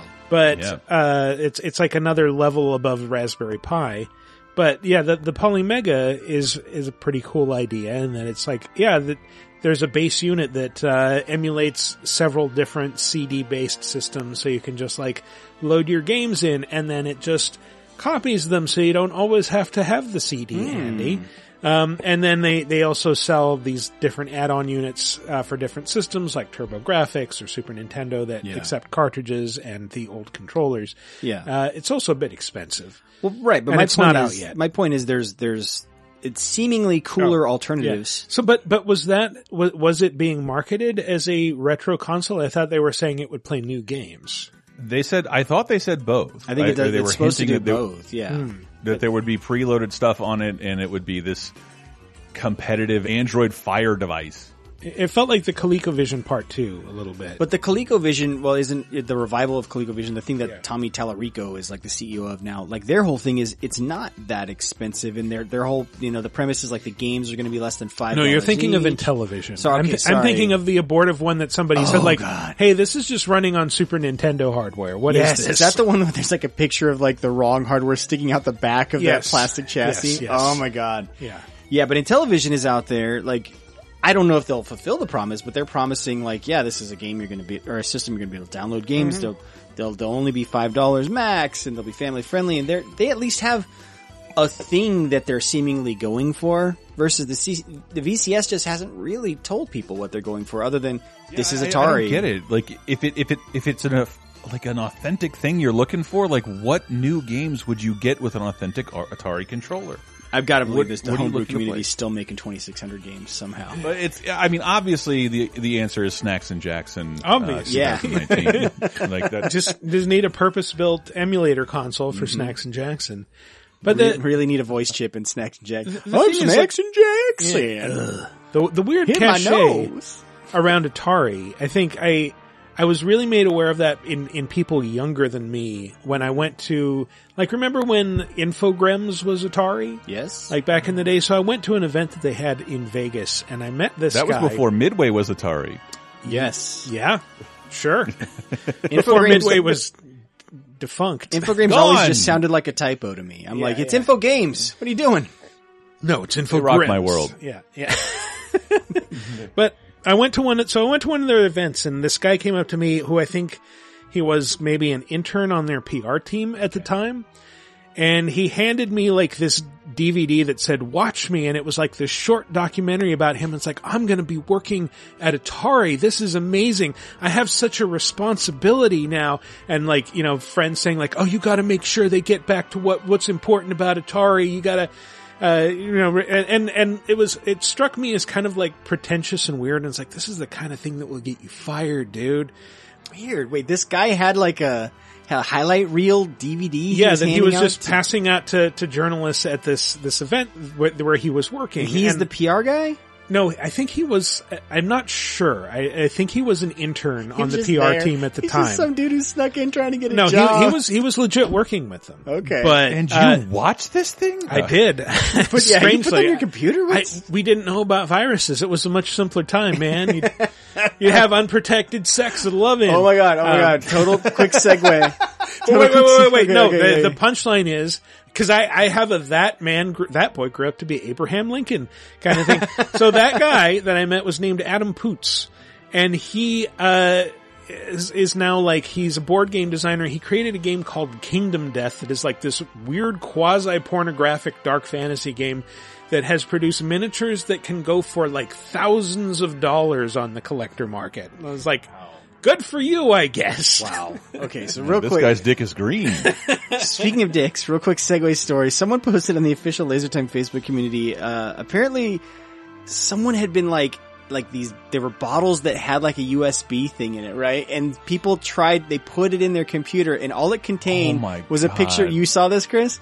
Is a picture of a man in a Michael Myers mask and costume with his giant dick hanging out the front. Like, the dude is super well endowed. And it's just like, all right then, Mike Myers. Like, of all the things that USB thing could have contained and done to your computer. The other Mike Myers. Yeah, you really lucked out there. Enjoy your free USB stick. That is the best possible virus you could expect to get for sticking a random USB stick in your computer. No, don't do that. Don't do that. What is this? It's just a text file that says peace on earth. What the shit is this? I didn't kill a bunch of people for this treasure. Yeah. Anyway. Yeah. You got giant Mike Myers. If you ever find a random USB stick in a beautiful glass bottle, here's what you do. Just get any hat that matches the color of shirt that you have.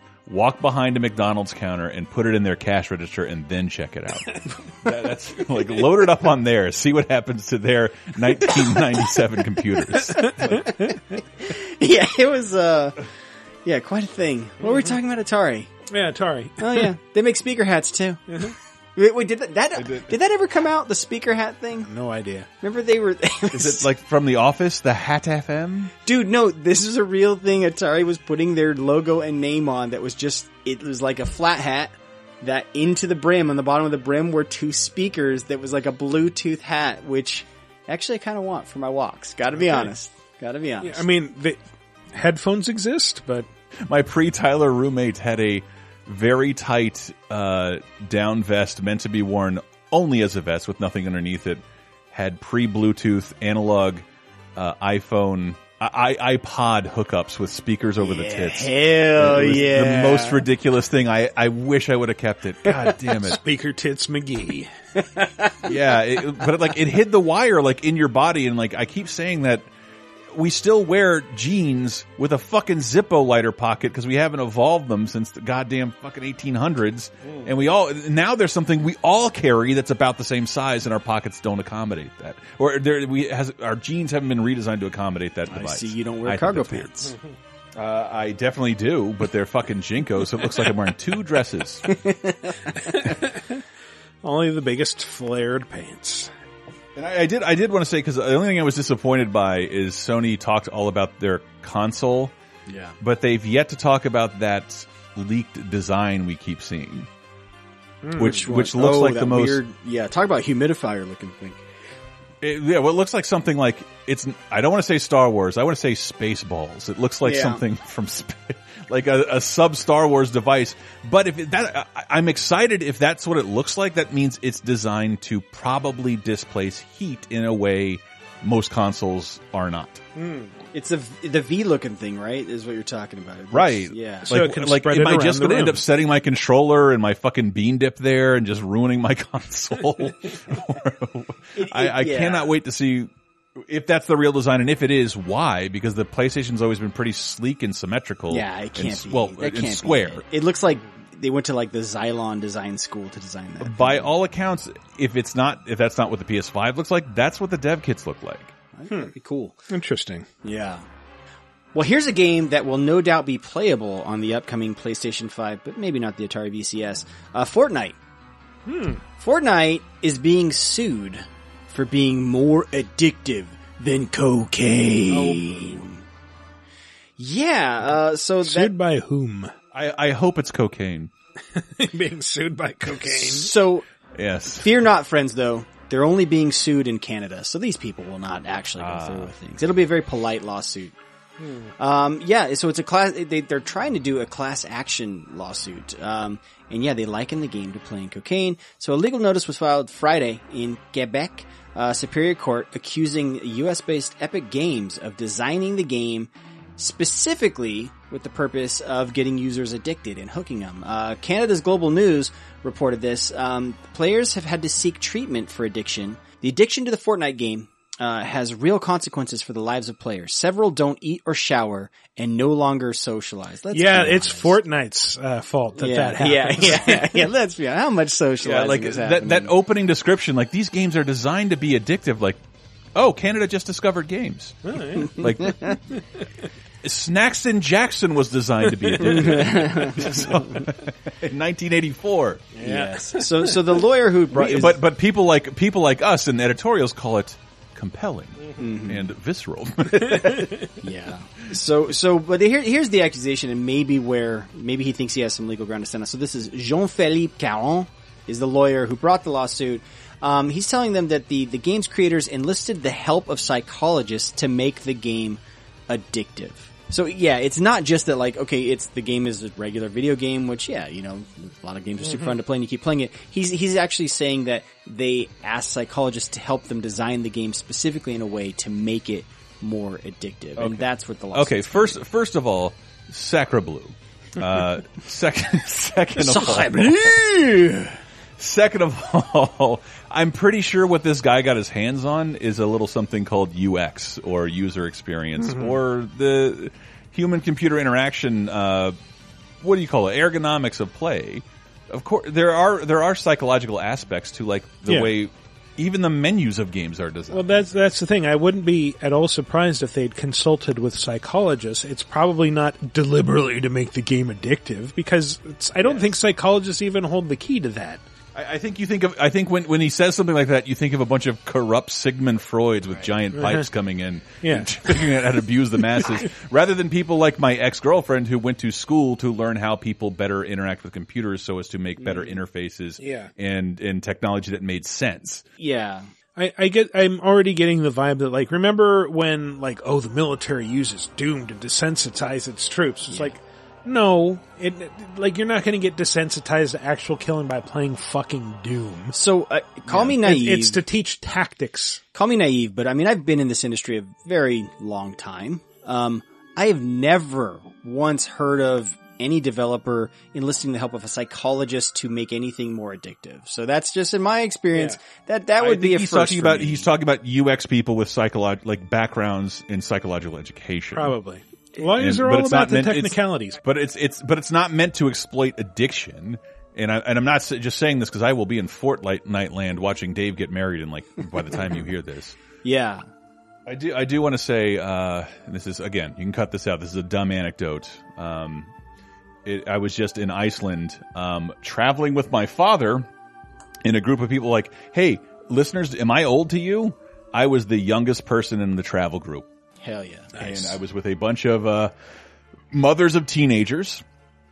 And they were talking about video games and what are they playing? Fortnite? And no, he's over Fortnite. And they all concluded their kids were over Fortnite. And well, what is he playing? I don't know, something like Fortnite and Apex Legends. And they're like, no, it's not that. It's something else, but it's a lot like Fortnite. It's probably Apex Legends. And then I just got a text an hour ago. I am correct. That's exactly what all of their you're corresponding with the older ladies from your trip that you got a text from one of them. Yeah. How many of them did you sleep with? You're like, I'm the youngest guy here. Thank you, Doris. I made so many erectile dysfunction jokes to a minor slap on the shoulder this weekend. Oh, you! That geyser is like my husband. Yeah. Wait, that wouldn't be erectile dysfunction. That'd be erectile superfunction. Eh? Yeah. Well, not if it's supposed to go off every 10 minutes. Then it's just it happens to all men. Patreon.com/lasertime is where you can hear that bonus time. Hell yeah. I go to the Dick Museum. Oh, nice. Yeah. That comes out, if you listen earlier this week, you get to hear all about Diana volunteering at SFO as an emergency victim in a terror attack. You could technically call her a crisis actor, I guess. Yeah. And the lengths she goes to service her state are ridiculous. Great. It's great. Did you guys know that the Tetraminos in Tetris have official names? Do they? Yeah, I did. Well, they actually don't, but someone on the Jeopardy research staff sure fell for it. There was basically a joke tweet that went out a little while ago where some dude posted fake pictures of the old Tetris instruction book and the names that they gave. So here's the Jeopardy, the answer, not question. The 7 rotatable blocks used in this video game have names like Orange Ricky, Hero, and Smash Boy. And the contestant answered or questioned correctly and said Tetris. But no, that was just the Jeopardy people falling for it in the tweet. So here's all the names. I want you guys to try to guess which Tetramino I'm referring to, though. Okay. When I give these names, all right? So here we go. What is the Orange Ricky? Orange and Blue Ricky are the four blocks. The cut in half T. They're all 4 blocks. Yeah. Yeah, I'm gonna guess it's the cut in a half T facing right. Yes, okay. What about the Cleveland Z versus the Rhode Island Z? That's the blue and green Z. I gonna guess Cleveland is red and Rhode Island is green. All right, so here's one. What's the Tiwi? That's the T block. That's the T block. The Smash Boy? The square. The square. That is the square. And then of course, this is the most apt name. Yeah. The Hero block. Straight. Is the straight 4. But these aren't this real. Is great. Jeopardy thought it was real. That's a great hoax. That all makes sense. It's so good. It's so good. I feel like if something's called a Cleveland Z, it should be taking a shit on something. Right. I gave my boyfriend a Cleveland Z an hour ago. Why did Johnny Carson give his boyfriend a Cleveland Z? Because then I shit on his chest. Yes! Yes! Poop everywhere! Oh, finally a good joke in this episode. Oh, hey, I'm trying over here. I hate to bring it down and kind of end on a dour note, but it sucks.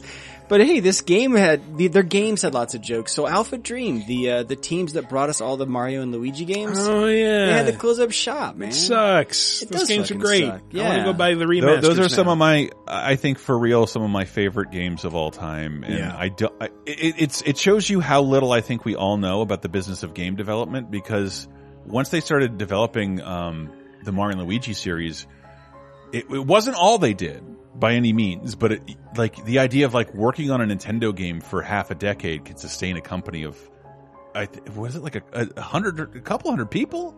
I can't remember. Well, yeah, they were around for almost 20 years. They got 19 years. It's also just rare because it's a Japanese developer, and very rarely, I don't know if it's just like a cultural thing where they don't announce the closures like our developers do, but you don't hear about Japanese devs closing as often as North American. They like to quietly go away so they can still go to their favorite bar and wear their tie on their head. So they did Mario and Luigi Superstar Saga, Partners in Time, Bowser's Inside Story, Dream Team. The last kind of original game they'd done though was Paper Jam back in like 2015. And then they'd done a couple remasters. They did Superstar Saga, then the plus Bowser's Minions, and the Bowser's Inside Story remake plus Bowser Jr. The problem is those games all came to 3DS. And the rumor was, the last one, Bowser's Inside Story, the 3DS remake, it only sold like in the tens of thousands of units, which is really, really rough, especially for a Mario and Luigi game. Yeah, but I don't know this world, and I won't pretend to, but, this is not a residual reward-based business. Those people were paid largely up front. There are other factors involved here. It wasn't the failure of these games has nothing to. I can't imagine it's anything to do with these businesses closing. If those games were a success, I don't know that it would have received another dime from Nintendo. I think maybe the failure though of the studio is the fact that they had eventually they were attached to the teat of Nintendo for those games, and so everything they do, it requires sort of like Nintendo's permission at that point, right? So who knows, maybe they were trying to pitch additional games and Nintendo said no. It was weird that they hadn't made the transition to Switch by now. Like, you think they would have tried to be doing a Mario and Luigi Switch game? I would imagine the Inside Story remake came out fairly recently, right? Yeah, it was this year. Yeah. The 3DS game this year. So 3DS game, when everyone's focused on Switch, is a little bit of a hard sell. And to be fair to Nintendo, they did promote that game. It was in a lot of Nintendo Directs, but it's just like most people have moved on from 3DS. So there's an untold story there that hopefully one of the best 3DS games ever, and done in such a way where it would look fine on the Switch on your television. I don't know if that's true. Actually, I don't know. I can't confirm that. It might look like garbage, but that's what they should have been doing. They're also sort of 2D style, where like you would hope that they'd be able to up-res those things and put them on a regular TV. But there's some untold story here of like why they weren't given another game to work on. Or it might even be an inside story, right? Oh, God damn it. I think Paper Jam was the culmination of all this, but I swear, like, in terms of old school turn-based RPGs, this is the evolution I like the most, the stuff that Alpha Dream figured out. And I think they did it with Tomato Land or whatever fucking their first game was. It's very weird. It's Tomato something. Wait, are you thinking of the Tomato Princess and the Salad Kingdom? I am not. Oh. I am not. You should. It was only released in Japan. I think it is getting a Switch port or something like that. Maybe I'm crossing my wires, so I'll shut up. But I think they were synonymous with handheld because they always did something with kind of an old school visual feel. Yeah, and it'll be interesting to see if that genre survives on the Switch. Like, I see the Laser Time community was even talking about Atreyan Odyssey, right? Like a very old school game that is subsisted on 3DS for a long, long time. Where does that go? iPhone or Switch? What would you do?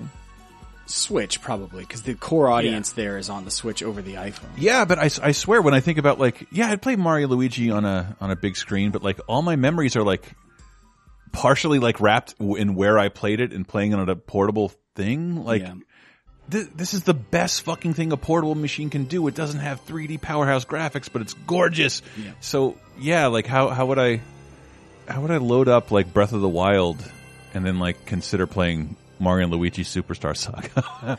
Like, can it compete in that same landscape? I think it can. I think the beauty of the Switch is that there's all kinds of games that can be successful on that platform. Yeah, well, it's like saying like, oh, do I really want to play, what was the chair developed game?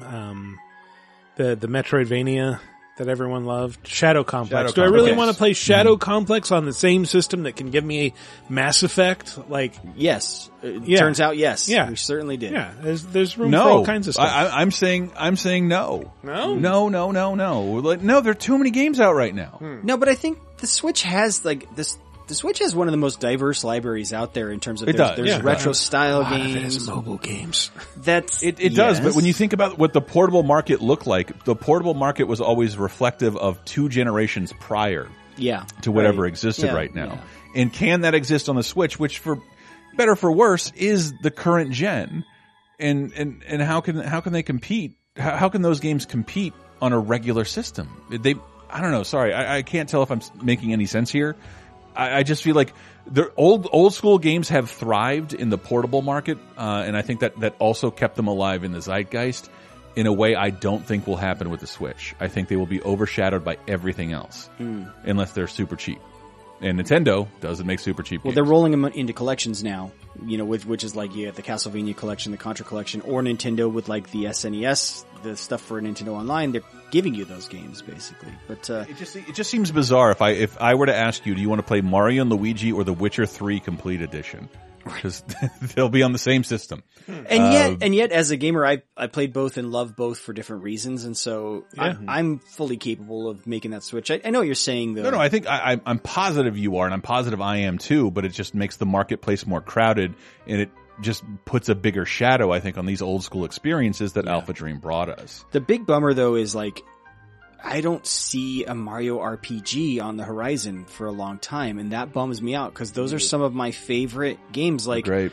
Even Paper Mario stuff, which it's weird that Alpha Dream eventually kind of did that Paper Jam game, which it was not a great Paper Mario game. I have to be honest. Like the whole sticker system, it just they simplified it too much. Because Paper Mario games aren't great.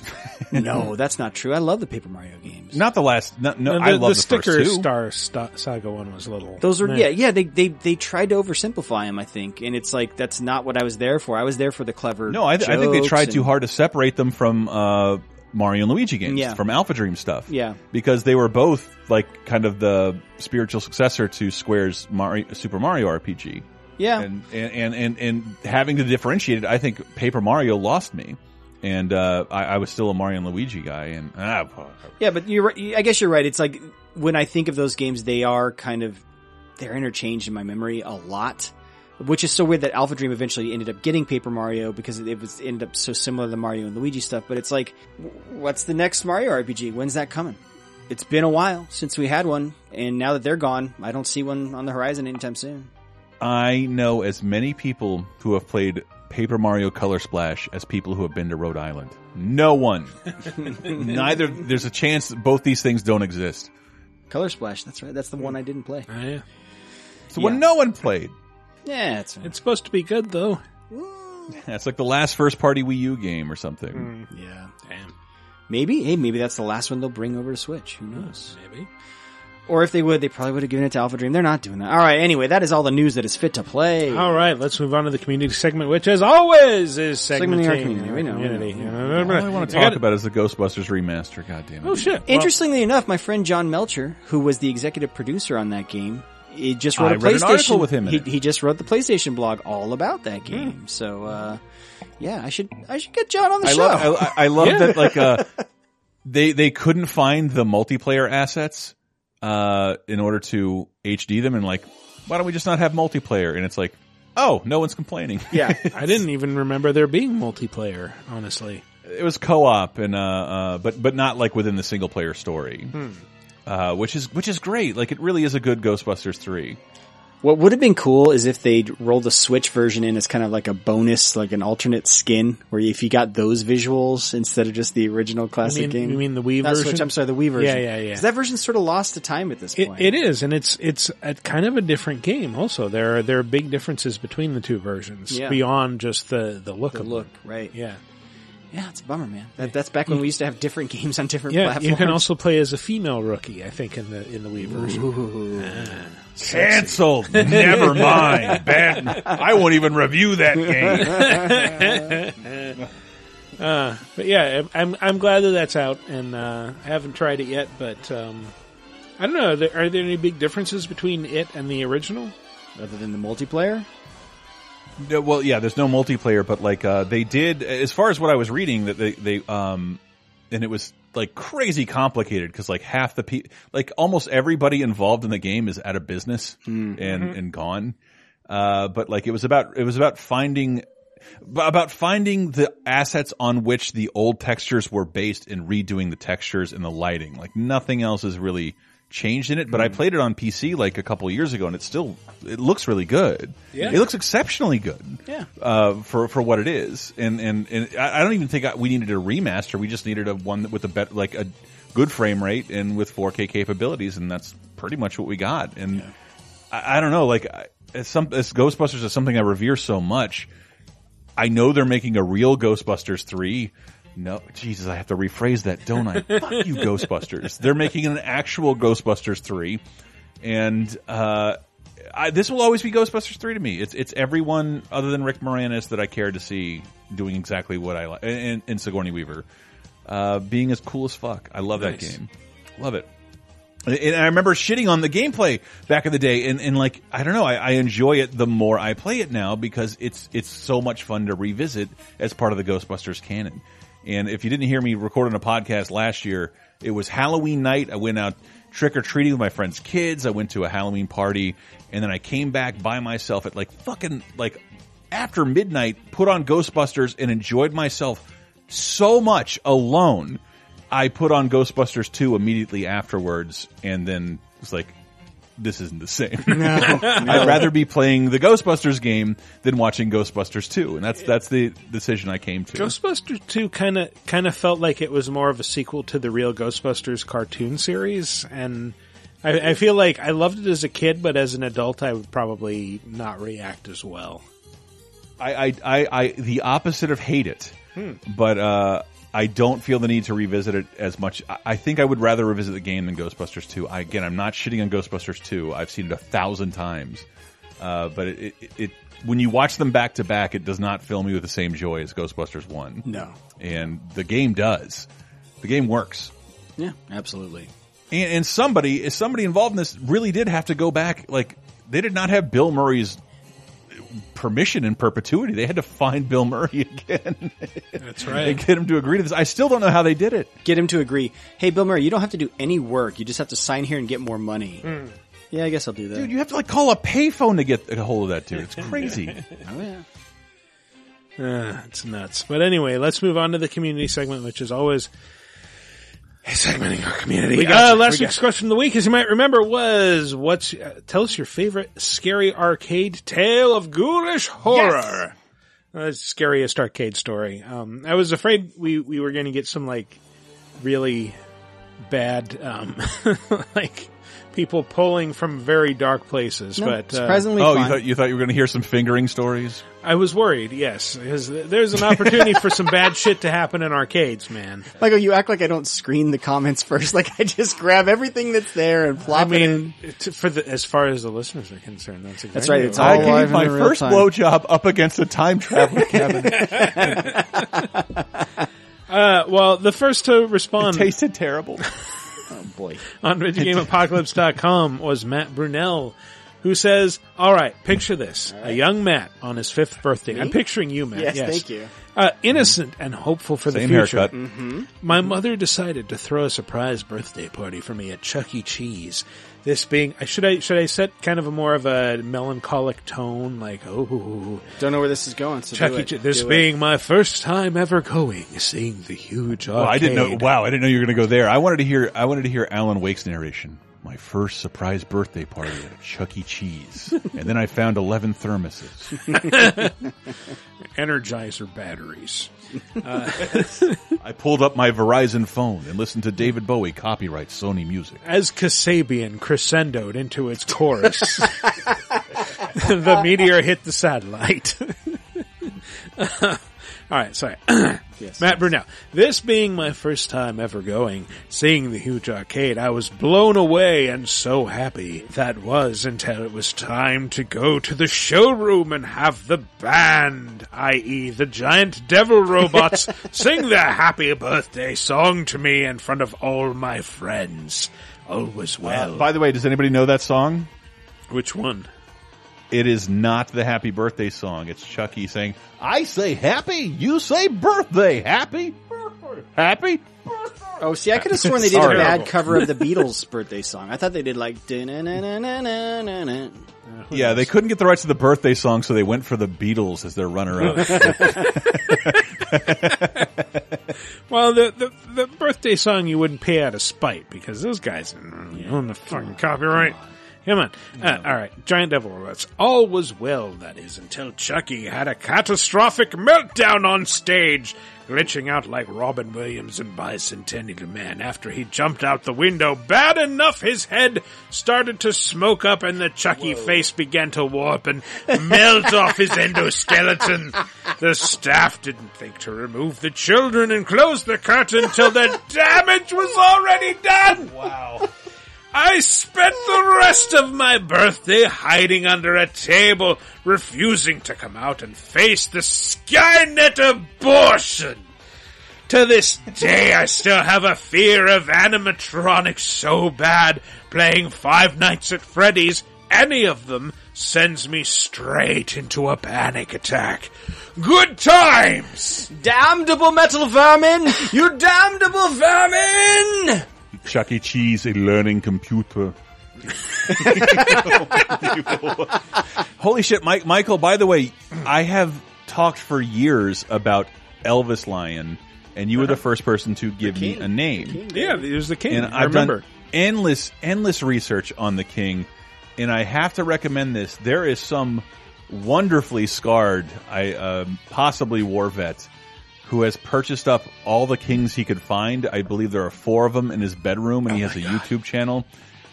All these videos have hundreds of views, but he composes new music with these king robots, which are like 7 feet tall. Mm-hmm. They look crazy.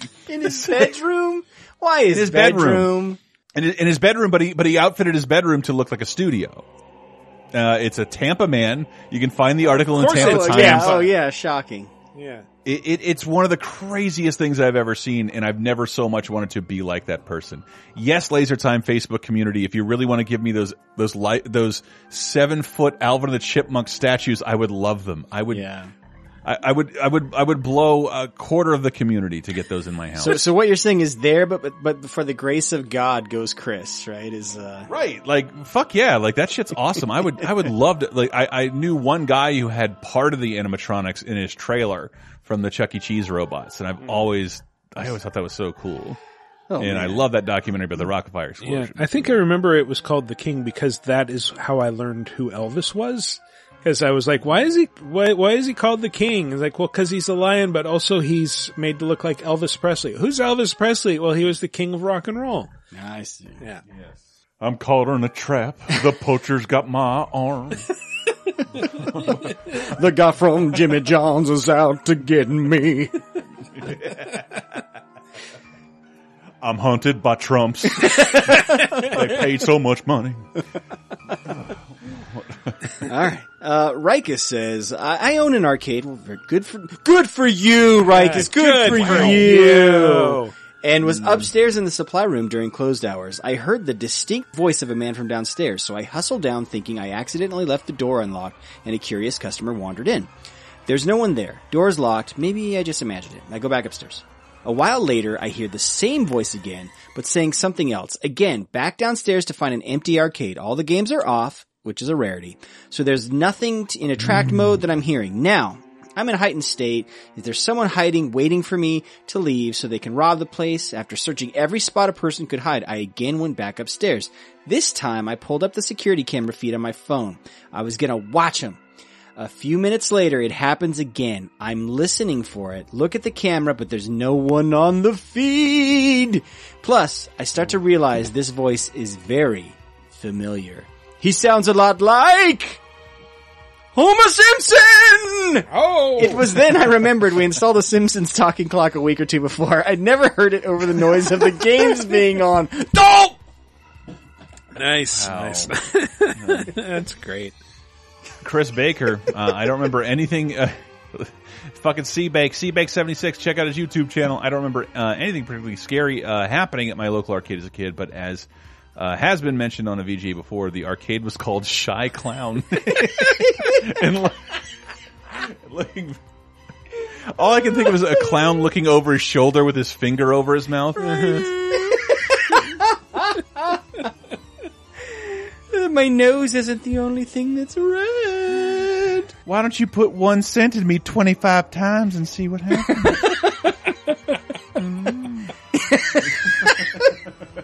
Yeah, I gotta confess. Shy Clown, not pervert clown. I gotta confess, hand to God, I thought of the Shy Clown arcade at least 4 times during our top 5 because it is one of the creepiest names for any arcade. Like, it really is.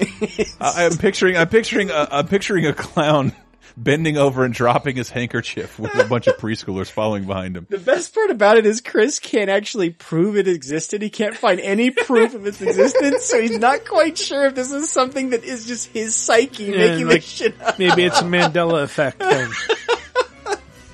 From the alternate universe he crossed over from. Well, Bob... That happens sometimes with local chains. I know my dad still, refers to things as the mascots, but if it's not a chain, you can't look it up. Right. So it's what happened to the old Badger place? What the fuck are you talking about? What Badger place? They did brakes and sometimes computers. What are you talking about? What Badger place? And my dad did that too. I don't know. He would call Pet Boys, Minnie Mo and Jack. I'm going to Minnie Mo and Jack. I'm like, they're just the mascots. Who the fuck says that's so many more syllables than Pet Boys? That's like, I'm not eating Rice Krispies, I'm eating Snack Crackle Pop. What? Yes, instead of Home Improvement, I'm watching Tool Time. Yeah. And that's okay. That's acceptable. Yeah, it is. I'm sure it's called that in other territories. Huh? Well, Bob Morgan says, I grew up on the outskirts of Chicago, and the arcade of my youth was always pretty spooky. Friar Tuck's, located in Calumet County, Illinois, home of the Blues Brothers, was super dark and had lifeless knight suits of armor lining the walls. Also, 2 kids had died there! No!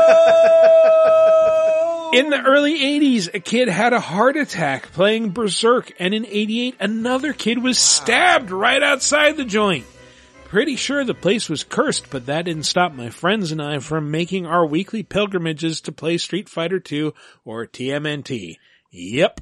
Yeah, so to prove his point, though, this isn't just like an urban myth. He actually included a picture of a newspaper clipping about one of those incidents. So it's because the heart attack playing a thing, you're like, are you sure that wasn't just the urban myth of playing? I think I've heard that story. It wasn't like one of those kids in a helmet with his heart on the outside of his chest. Oh man!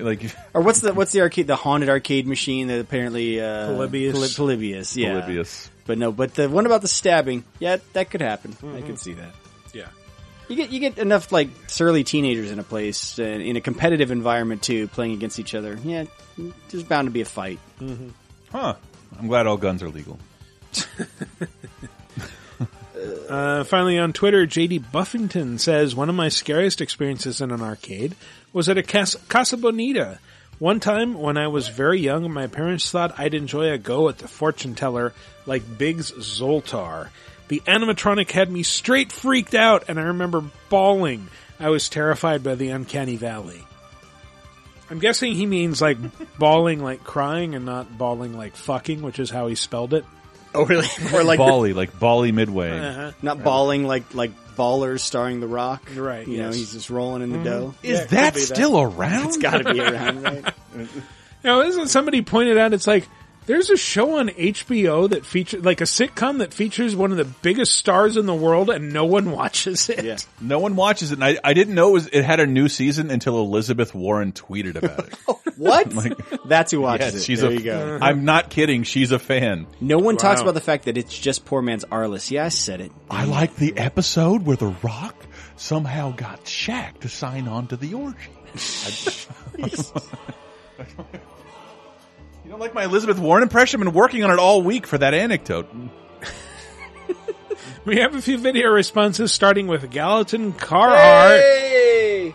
Hello there, VGA. This is Gallatin Carhart here. It's fall break from school. I'm doing a little tree cutting here. I'm going to try to get this beast up in about 2 hours. So anyways, it's been a bit, fellas. It's been a bit. Let's go to question of the week. Question of the week. Arcade spooky experience. And I got to tell you, I was a little pup. I think I was like 13 years old, so I was a young buck. And I was in this weird arcade / hotel. Motel was right next door to this arcade, and I mean like right next door. There was barely enough room for you to walk with your shoulders out in between these two buildings. This is years ago, and I'm in the arcade. It's an old arcade, piece of crap arcade, but whatever. I had some quarters to blow, so let's do it. And this guy is playing beside me. He's playing Pac-Man, and he is wearing that machine out. Just slamming it and jerking it. Come on! Just, stuff like this. Come on! And I'm almost enough of a young buck to say, chill out, dude.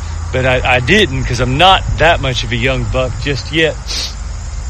And I guess it's the owner, some old man behind the counter, says, chill out, brah. Chill out. He said brah. That's the first time. I don't know why he said brah in the 80s. Or no, that's the 90s. Excuse the 90s, but still, he said it. And this dude beside me just goes, shut your mouth, old man. Well, the old man grabs a broom. And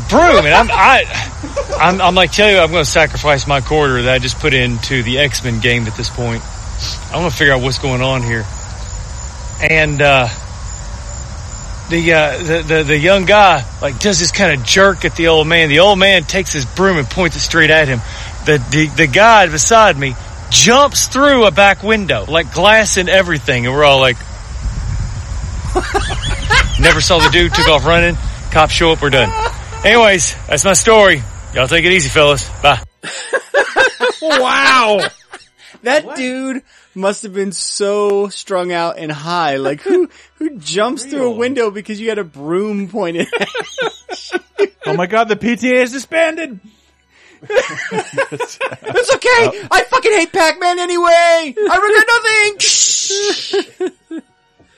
Alright, we have another one from Full Install who says... Hello from England again, VGA. It's Brexit here. Tom here from YouTube channel Full Install. Your latest question regarding most scary arcade experience. A bit of a difficult one for someone residing in England. Well, for me at least. I never really saw a big arcade, building. You had them when you went on holiday to like the coast and things, but usually you'd see like a few scattered around at the cinemas. There was a really good one which was like the Aliens light gun game. We had the pulse rifle. That was fucking awesome. But we did have one in the town where I grew up, and oddly enough, it wasn't located where you think. It was located in our local fish and chip shop. Now, I don't know if you've been to England, but the fish and chip shop is, of course, a staple of any high street. You've got to have one, otherwise they demolish your town. That's just how it works. But the fish and chip shop I grew up with, it was not very big. So you got like one counter. Imagine like a butcher's counter. You go in through the door, there's a till directly to your left, and there's usually a queue that goes right to the back and then doubles back round and comes down again, so you've got like a loop. Right in the loop, at the very end, we had a Double Dragon arcade machine, which, the first terrifying thing is that it had like a thin layer of just sweat and chip fat and all sorts of horribleness that would encrust it. And the second thing was that people would usually pull out the pubs completely pissed up and queue for chips. So if you wanted to go in and play Double Dragon, you had to queue for half the queue to get to the back before it bent round, and then you could put your 20p in and play. Whilst a bunch of angry looking drunk men would be sick outside, trying to start fights and try and get chips. And I remember one specific evening, it wasn't very late, it was about 5:30, but in the winter it gets dark here really quick. It's like fucking Norway or something.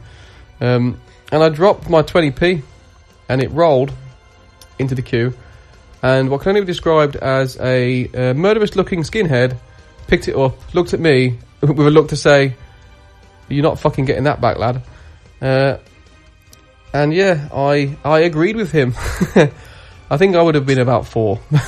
He can keep it. I didn't want to start a ruckus. I didn't want to show him up with my awesome 4-year-old martial arts skills. So I think I just left.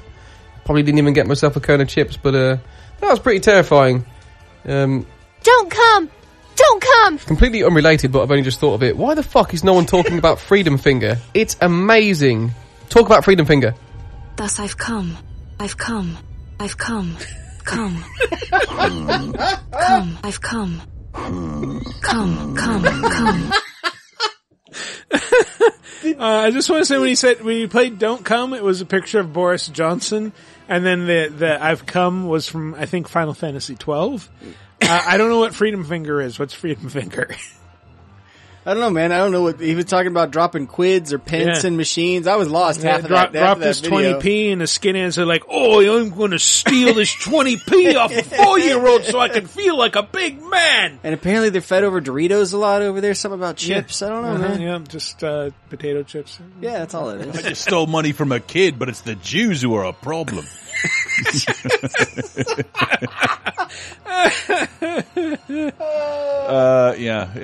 That's I vaguely remember seeing skinheads in the early 80s, and it was really scary.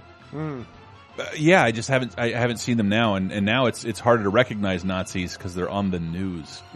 They wear polo shirts and khakis. Yeah, they wear suits and call themselves Sebastian Gorka.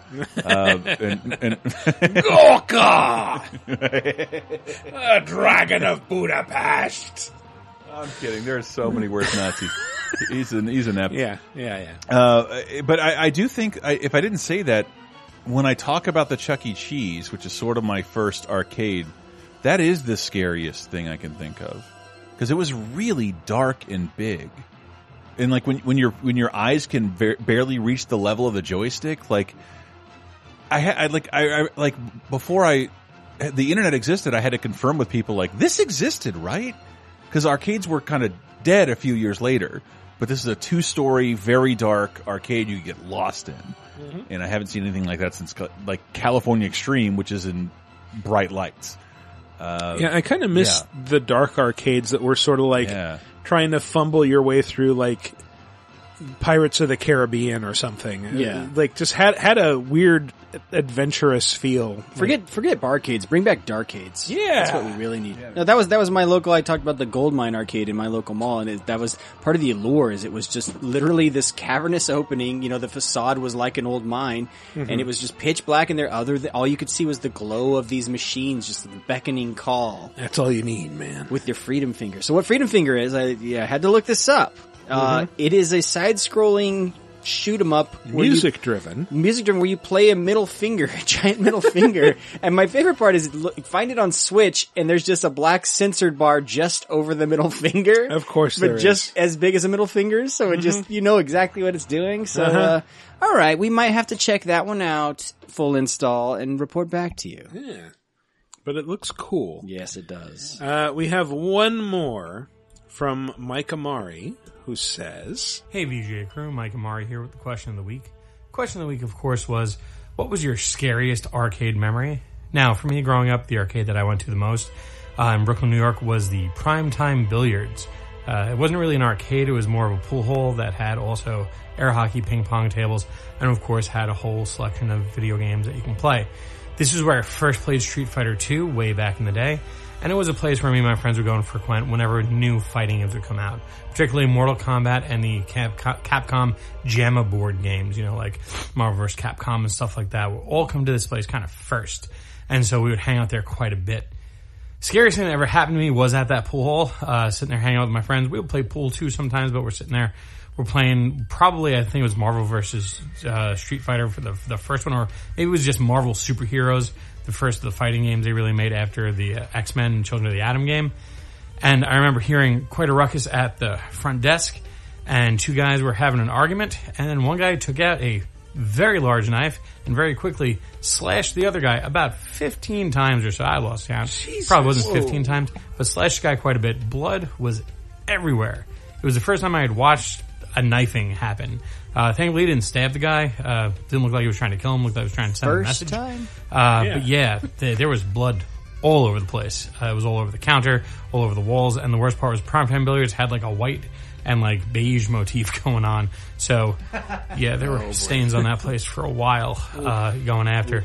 And yeah, I was probably about 14 or 15 when that happened, so that left quite a mark on me and made me kind of think twice sometimes before going there. Didn't stop me whenever they get new games, though. So yeah, no, seeing my first stabbing happening at a pool hole is probably my scariest arcade memory. Thanks again, guys, for listening to me this week, and I look forward to speaking with you guys again next week. Woo! Two stabbing stories. So, what is it about? One was a brooming.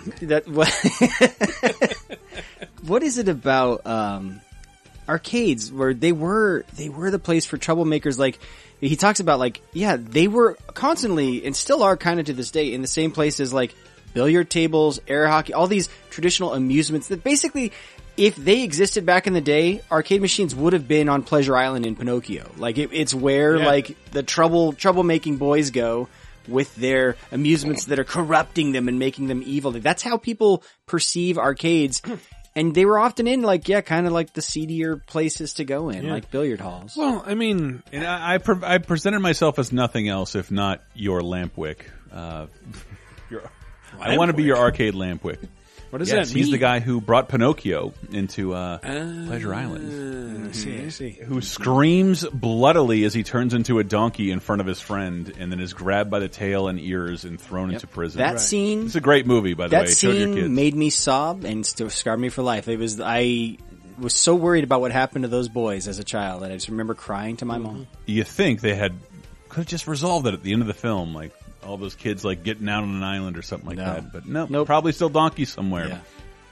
Never fixed it. It's fucked up. But I think it's easy to discount now in this era of plentiful home entertainment. Yeah. That back in the 80s and even the 90s, there wasn't a lot to do if you were underage, and especially if you lived in a small town. Yeah. And if you had an arcade, that's just where people tended to gravitate because there wasn't really a lot of places for kids under 18 or 21 to go. So you got a lot of dregs as well as a lot of just normal people. Well, you'd be looking for places you could see your friends, right? Because you also, you could pick up the phone, but it's just we all know we're going to be around here. So if I want to see my friends, I'm going to go where they're all hanging out. Yeah. No, because all kids really want is to not be under the wing of their parents or not to be unsupervised, and the arcades offered that. Yeah. A place where your parents would take you, but you were essentially unsupervised. Yep. And I was we were talking about that the other day somewhere that people blame the iPhone and the internet for all this shit, but it's just home entertainment has a lot to do with people doing things that are not traditionally social if you were born in the 1940s. Yeah. VCRs and home consoles are just as much to blame as the iPhone and the internet. Absolutely. Anyway, new question of the week.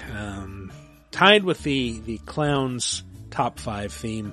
What is your worst or most traumatic or scariest story from your experience at a carnival or circus or county fair? Like a place a clown would be, basically. Yeah. Maybe not doesn't have to be with an actual clown story, though. No. Bonus if it is, I guess. No. But I think my biggest trauma was so we had this little carnival that's set up near our local mall, and they had one of those kiddie roller coasters, and I remember going on that and being okay. I had fun, and then from there I went on the Tilt-A-Whirl, and I was starting to get sick, and there was this carny who every time we went past him, he would grab our thing and spin it so that it would go really fast, and I fucking hated it. And finally I just screamed at him if you turn us again, I will throw up, and he didn't do it. So, oh man. But what really got me was after all of this, I went on the fucking merry-go-round, and I'd been on hundreds of merry-go-rounds before this moment. And for whatever reason, after going on those other rides, I was kind of sick and off balance. And I noticed how high the horse was off the ground. Oh, yeah. And I looked up at the machinery that was moving the horse up and down. It was just this winch going up and down. And I started to really fixate on it and think what if that came loose? And I started to get really dizzy. and I started to slump and fall off the horse, and my dad like jumped onto the merry-go-round and grabbed me and like took me over to like one of the benches that doesn't move. Wow. So like, yeah, I went on the other two things, but it was the merry-go-round where I completely Your dad lost my spotted you shit. though, hero dad, and jumped on a moving merry-go-round? I was getting dizzy and I was like losing my grip and about to fall off. So, oh my gosh. Your dad jumped on a moving merry-go-round. He did. Fucking, I mean, awesome. it wasn't that fast. It was a fucking merry-go-round.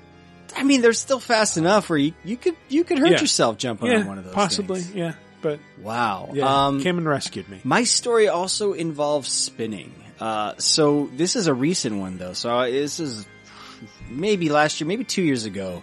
I think 2 years ago, I was at my local county fair, and my oldest was just old enough where I'm like, I can start taking her on some rides. Not maybe full on roller coasters and a lot of the carnival rides, but I could start taking her on something. And so we get in line and we look down, and the placard said the rides were from Neverland Ranch, and that's true, but not my scary part of the story. Michael Jackson's ghost will appear and touch your kids. What? And take a gander at your butthole. He'll jack off to all your buttholes. What is I don't even know the name of that ride, but every carnival has one. It's like, you just sit in a car and it goes around and around really fast and kind of, it looks like the ground, but upside down? But the track just kind of goes up and down occasionally, but it just spins, like we call it like the whirlwind ride. Is that the tilt-a-whirl? Is that what I was just talking about? Is it a tilt-a-whirl? I think I know what you're talking about, because like it's the only ride we can remember, and this is all people in Florida, that played one song, which was Rats Round and Round. Oh, yeah. There was, yes. Oh wait, is it that giant wheel that like it just lifts off the ground and then it like traps you against the wall? No, and it's not that. You are sitting in like a roller coaster car, but all it does is go in a circle. I remember like the one when I was growing up at the Castle Park near me was called like Rolling Thunder or something. But it's just imagine like a roller coaster car, but all it does is go around in a circle and occasionally goes up and down. Anyway, it's like the Disney teacups, but it has hills and it goes. Yeah. Yes, it has Does it look hills. like this? No, nothing like that. That's the tilt-a-whirl, right? Okay, yeah. Yes. Anyway, Chris, like a bottle falling on electronics. Does it look like that? Chris called it. It's got the hills. Anyway, I would have, as a child, considered this the tame roller coaster. I recall it being one of the first like rides I ever rode at Castle Park. I'm like, she should be able to handle this, no problem. We get on, and it starts to go, and sure enough, she's like having fun, like woo! And then all of a sudden, I can't see. As you get older, they don't tell you your inner ear, like the thing in your ear starts to like harden, and things like spinning affect you more. It's either that or this thing was hauling ass, because it started to go uncomfortably fast to the point that I'm like, this is no longer safe. But because I have my young child next to me, I have to pretend that everything's fine and daddy's having a great time. But I was seriously scared for both of our safety. Like, holy shit, this is too fast. And it's going on too long, because it has to go that whole fucking song, round and round. Right, yeah. Yeah. So it was the first time I'd ever been scared on a ride. And when it was done, I was like, oh, isn't that fun, sweetie? Grabbed her. Have not been back to that ride since. Like, it's been there at the year since, but I'm like, yeah, we're not doing that one again, like ever. Yeah, so I managed to fool her and she was fine, but it's one of those I got off and I look at my wife and she knew, and she's like, just kind of like nodding her head no, like, yeah, no. You overshot, didn't you? I'm like, yeah, yep, shouldn't have done that. So that's my terrifying tale of Jesus. Okay, I want to tell 3 short stories. Is that okay? Because it relates to all of these. It relates to all of these. Oh, it was just a memory I thought of, and I don't know that I've ever. Some of them I've said on a podcast. The other ones I hadn't. Remember, if you've heard Laser Time before, especially when Matt is on, we like to talk about Disneyland and Disney World. And I always, I was born and raised in Florida, and my parents have not. The last time my parents took me to Disney World was when I was 5 years old. They never took me again. They got their parents to take me a few times, twice, and that was it. We grew up as a Disney family, so I just thought that was weird. But then I remembered, I'm 5 years old. We go into Disney World. My mother immediately takes me on Space Mountain because she remembered it from when she was a kid. I cried and screamed and cursed at her and like damned her for taking me there. So that was something that just popped in my head that I forgot about. I yelled at my mother for taking me to this god awful place called Disney World, and I hate it. But we didn't do the teacups or Dumbo first. We went on Space Mountain, which is like a roller coaster with an optical illusion in the dark. Not cool, Mom. You kind of need to work your way up to Space Mountain. Yeah, but it was like to the immediate right. So she just took me straight there, and then I was thinking carnival stories. I was at a carnival when I first moved back to Florida, and I had a giant tax bill, and Sarah was working at working with a junior league, so I'm like trying to buy cheap furniture like a nightstand for $10, but I participated in a raffle. Have you ever been? It's the closest I've been to being stuck at a fairground because I participated in the raffle, and what happens when you participate in a raffle? You expect to lose. Mm-hmm. And I escalated to the top 20, the top 10, and the top 5. Damn. And so it looks like I have to stay with all these drunk old people at a fairground because it looks like I might win $5,000. Damn. And I did not, and my tax bill was still a problem. What I did win was a lot of things for 5-year-old children, which is still in my closet, which I think will probably, once I'm dead, they'll wonder why I have all these children's toys in my closet. Mm-hmm. And then again, my favorite circus story, I love telling this story. I don't know what my dad did to get these. He is a very cheap man, so I know he didn't pay for them. We had dinner with the ringmaster of Ringling Brothers and Barnum and Bailey Circus at the bottom of the North Florida Civic Center. And the dude comes out with just full on what do you call it? The penguin tails and the top hat and hello everybody, are you ready for the greatest show on earth? I'm like, oh my God. So when I get out to the circus, it's like, I fucking know that guy. I know that guy. He's the coolest guy I've ever met in my entire life. And what I didn't know, I forget what year it was because it didn't happen the year before, and it didn't happen in the last couple of years I was at the circus, but the ringmaster was required to sing the latest pop hits.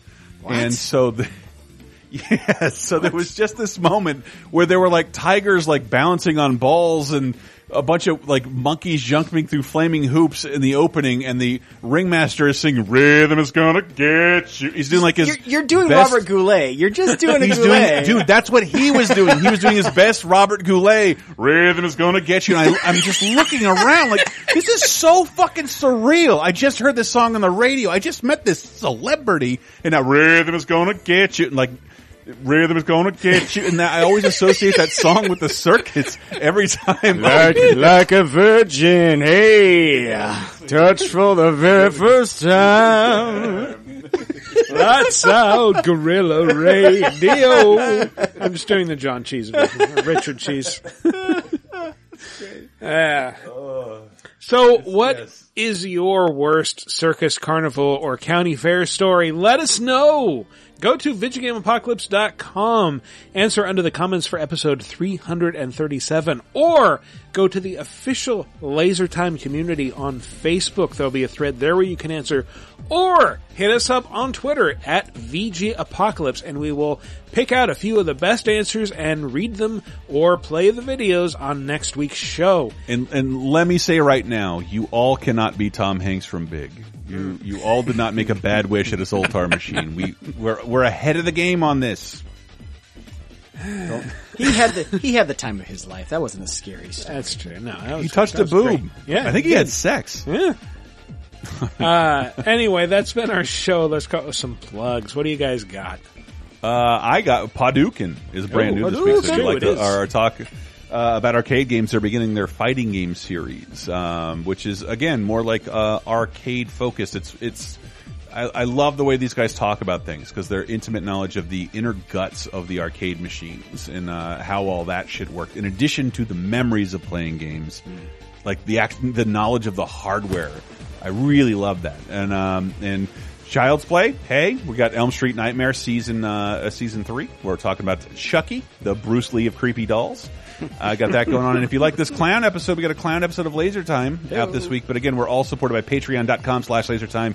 And I do want to plug 30-2010 this week because it's 1999, which is usually acknowledged by people our age as one of the best years for movies ever. Mm-hmm. Sure. And it's time for myself, Diana, and Sarah to talk about Fight Club. But no one It's talks gonna about get Fight Club. weird. Wait, whoa, you're breaking the rule. I know. Man, it's in the headline. We're breaking 2 rules. Oh, wow. And I should say, the dudes from Paducah, don't they know it's the month of October? Every podcast ever has to have a theme that month, you know? You gotta, if you're Brett, you had Rocktober. If you're us, you got the horror stuff, you know? That's the rules. You gotta teach them the rules, Chris.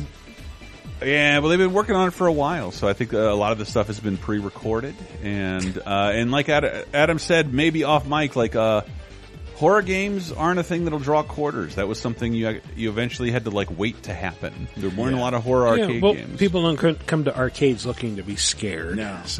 Right, because if you're scared, you might fuck up in your game. So, Yes. right, like it's hard to play a game scared. Yeah. Well, some games count on that. When you're paying by the fucking 5-minute intervals, like you don't want to be scared. You made a quarter last 5 minutes. That's impressive in any arcade machine. I know. Yeah, I know. I'm really, really good at Snacks and Jackson. Which, by the way, is the only thing I wanted to plug. Snacks and Jackson. It's kind the worst. It's kind of a great name because it's so bad. It's like, well, it's also like snacks in apostrophe, like spelled like Toys R Us, but Yeah. like apostrophe apostrophe, and then JAXSON. Yes, it's I wish I was embarrassing. dead. It's There was no embarrassingly professional bad. working on that game. God damn it. God damn it. And by the way, if I can remember this, I'm going to try and work Snacks and Jackson into every Vidjagame Apocalypse from here on out. Please, no. To give a reason for people to update the wiki again. So speaking of professionals, if you want to hear the Laser Time Network's unprofessional podcast about professional wrestling, tune into Cheap Podcast. TL and I are going to be recording one soon, talking about the WWE Draft, talking about AEW's network television debut, talking about NXT's move to network television, and talking about Hell in a Cell. So that'll be coming up. And then if you go to patreon.com/lasertime, subscribe at the $5 or more level per month, you get access to bonus time where this week it is Diana and I talking all about her experience volunteering at SFO. I also tell a body horror story because it is October and Halloween's coming, so we got to tell horror stories.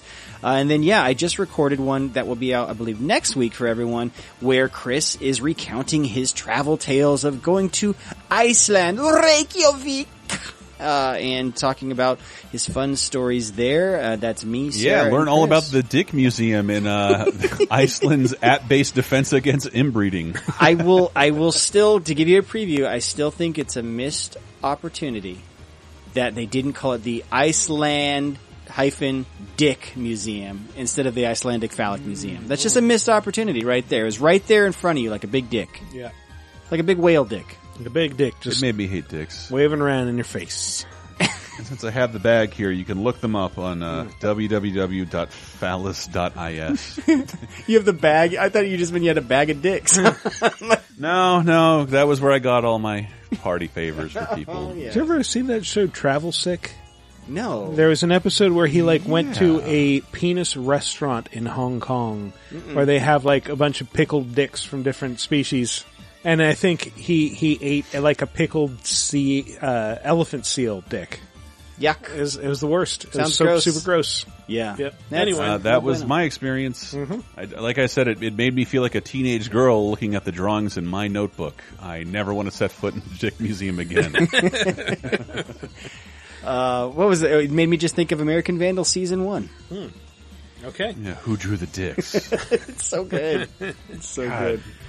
One season wonder, that show. God damn. And also, if you have not yet, please join the official LaserTime Facebook community, where we did a post, and this will help us. It is basically a very, very brief survey. It'll take you less than a minute to complete. That basically just helps us tell potential advertisers about you guys so we can align the best advertisers with the show so that you're not getting the wrong kind of ads. So if you are tired of hearing about hair loss and dick pill ads, then go fill out that form, youngster, and let us know all about you and this type of stuff you want to be hearing about, like your Twitches and your Four Locos. I don't know, whatever the hell you're into.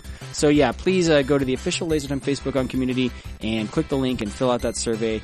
That would be doing us a huge favor. Well, that's been our show. As always, you can follow us on Twitter at VGApocalypse or me personally at Wikiparas. Thanks for listening, everybody. We'll see you next week.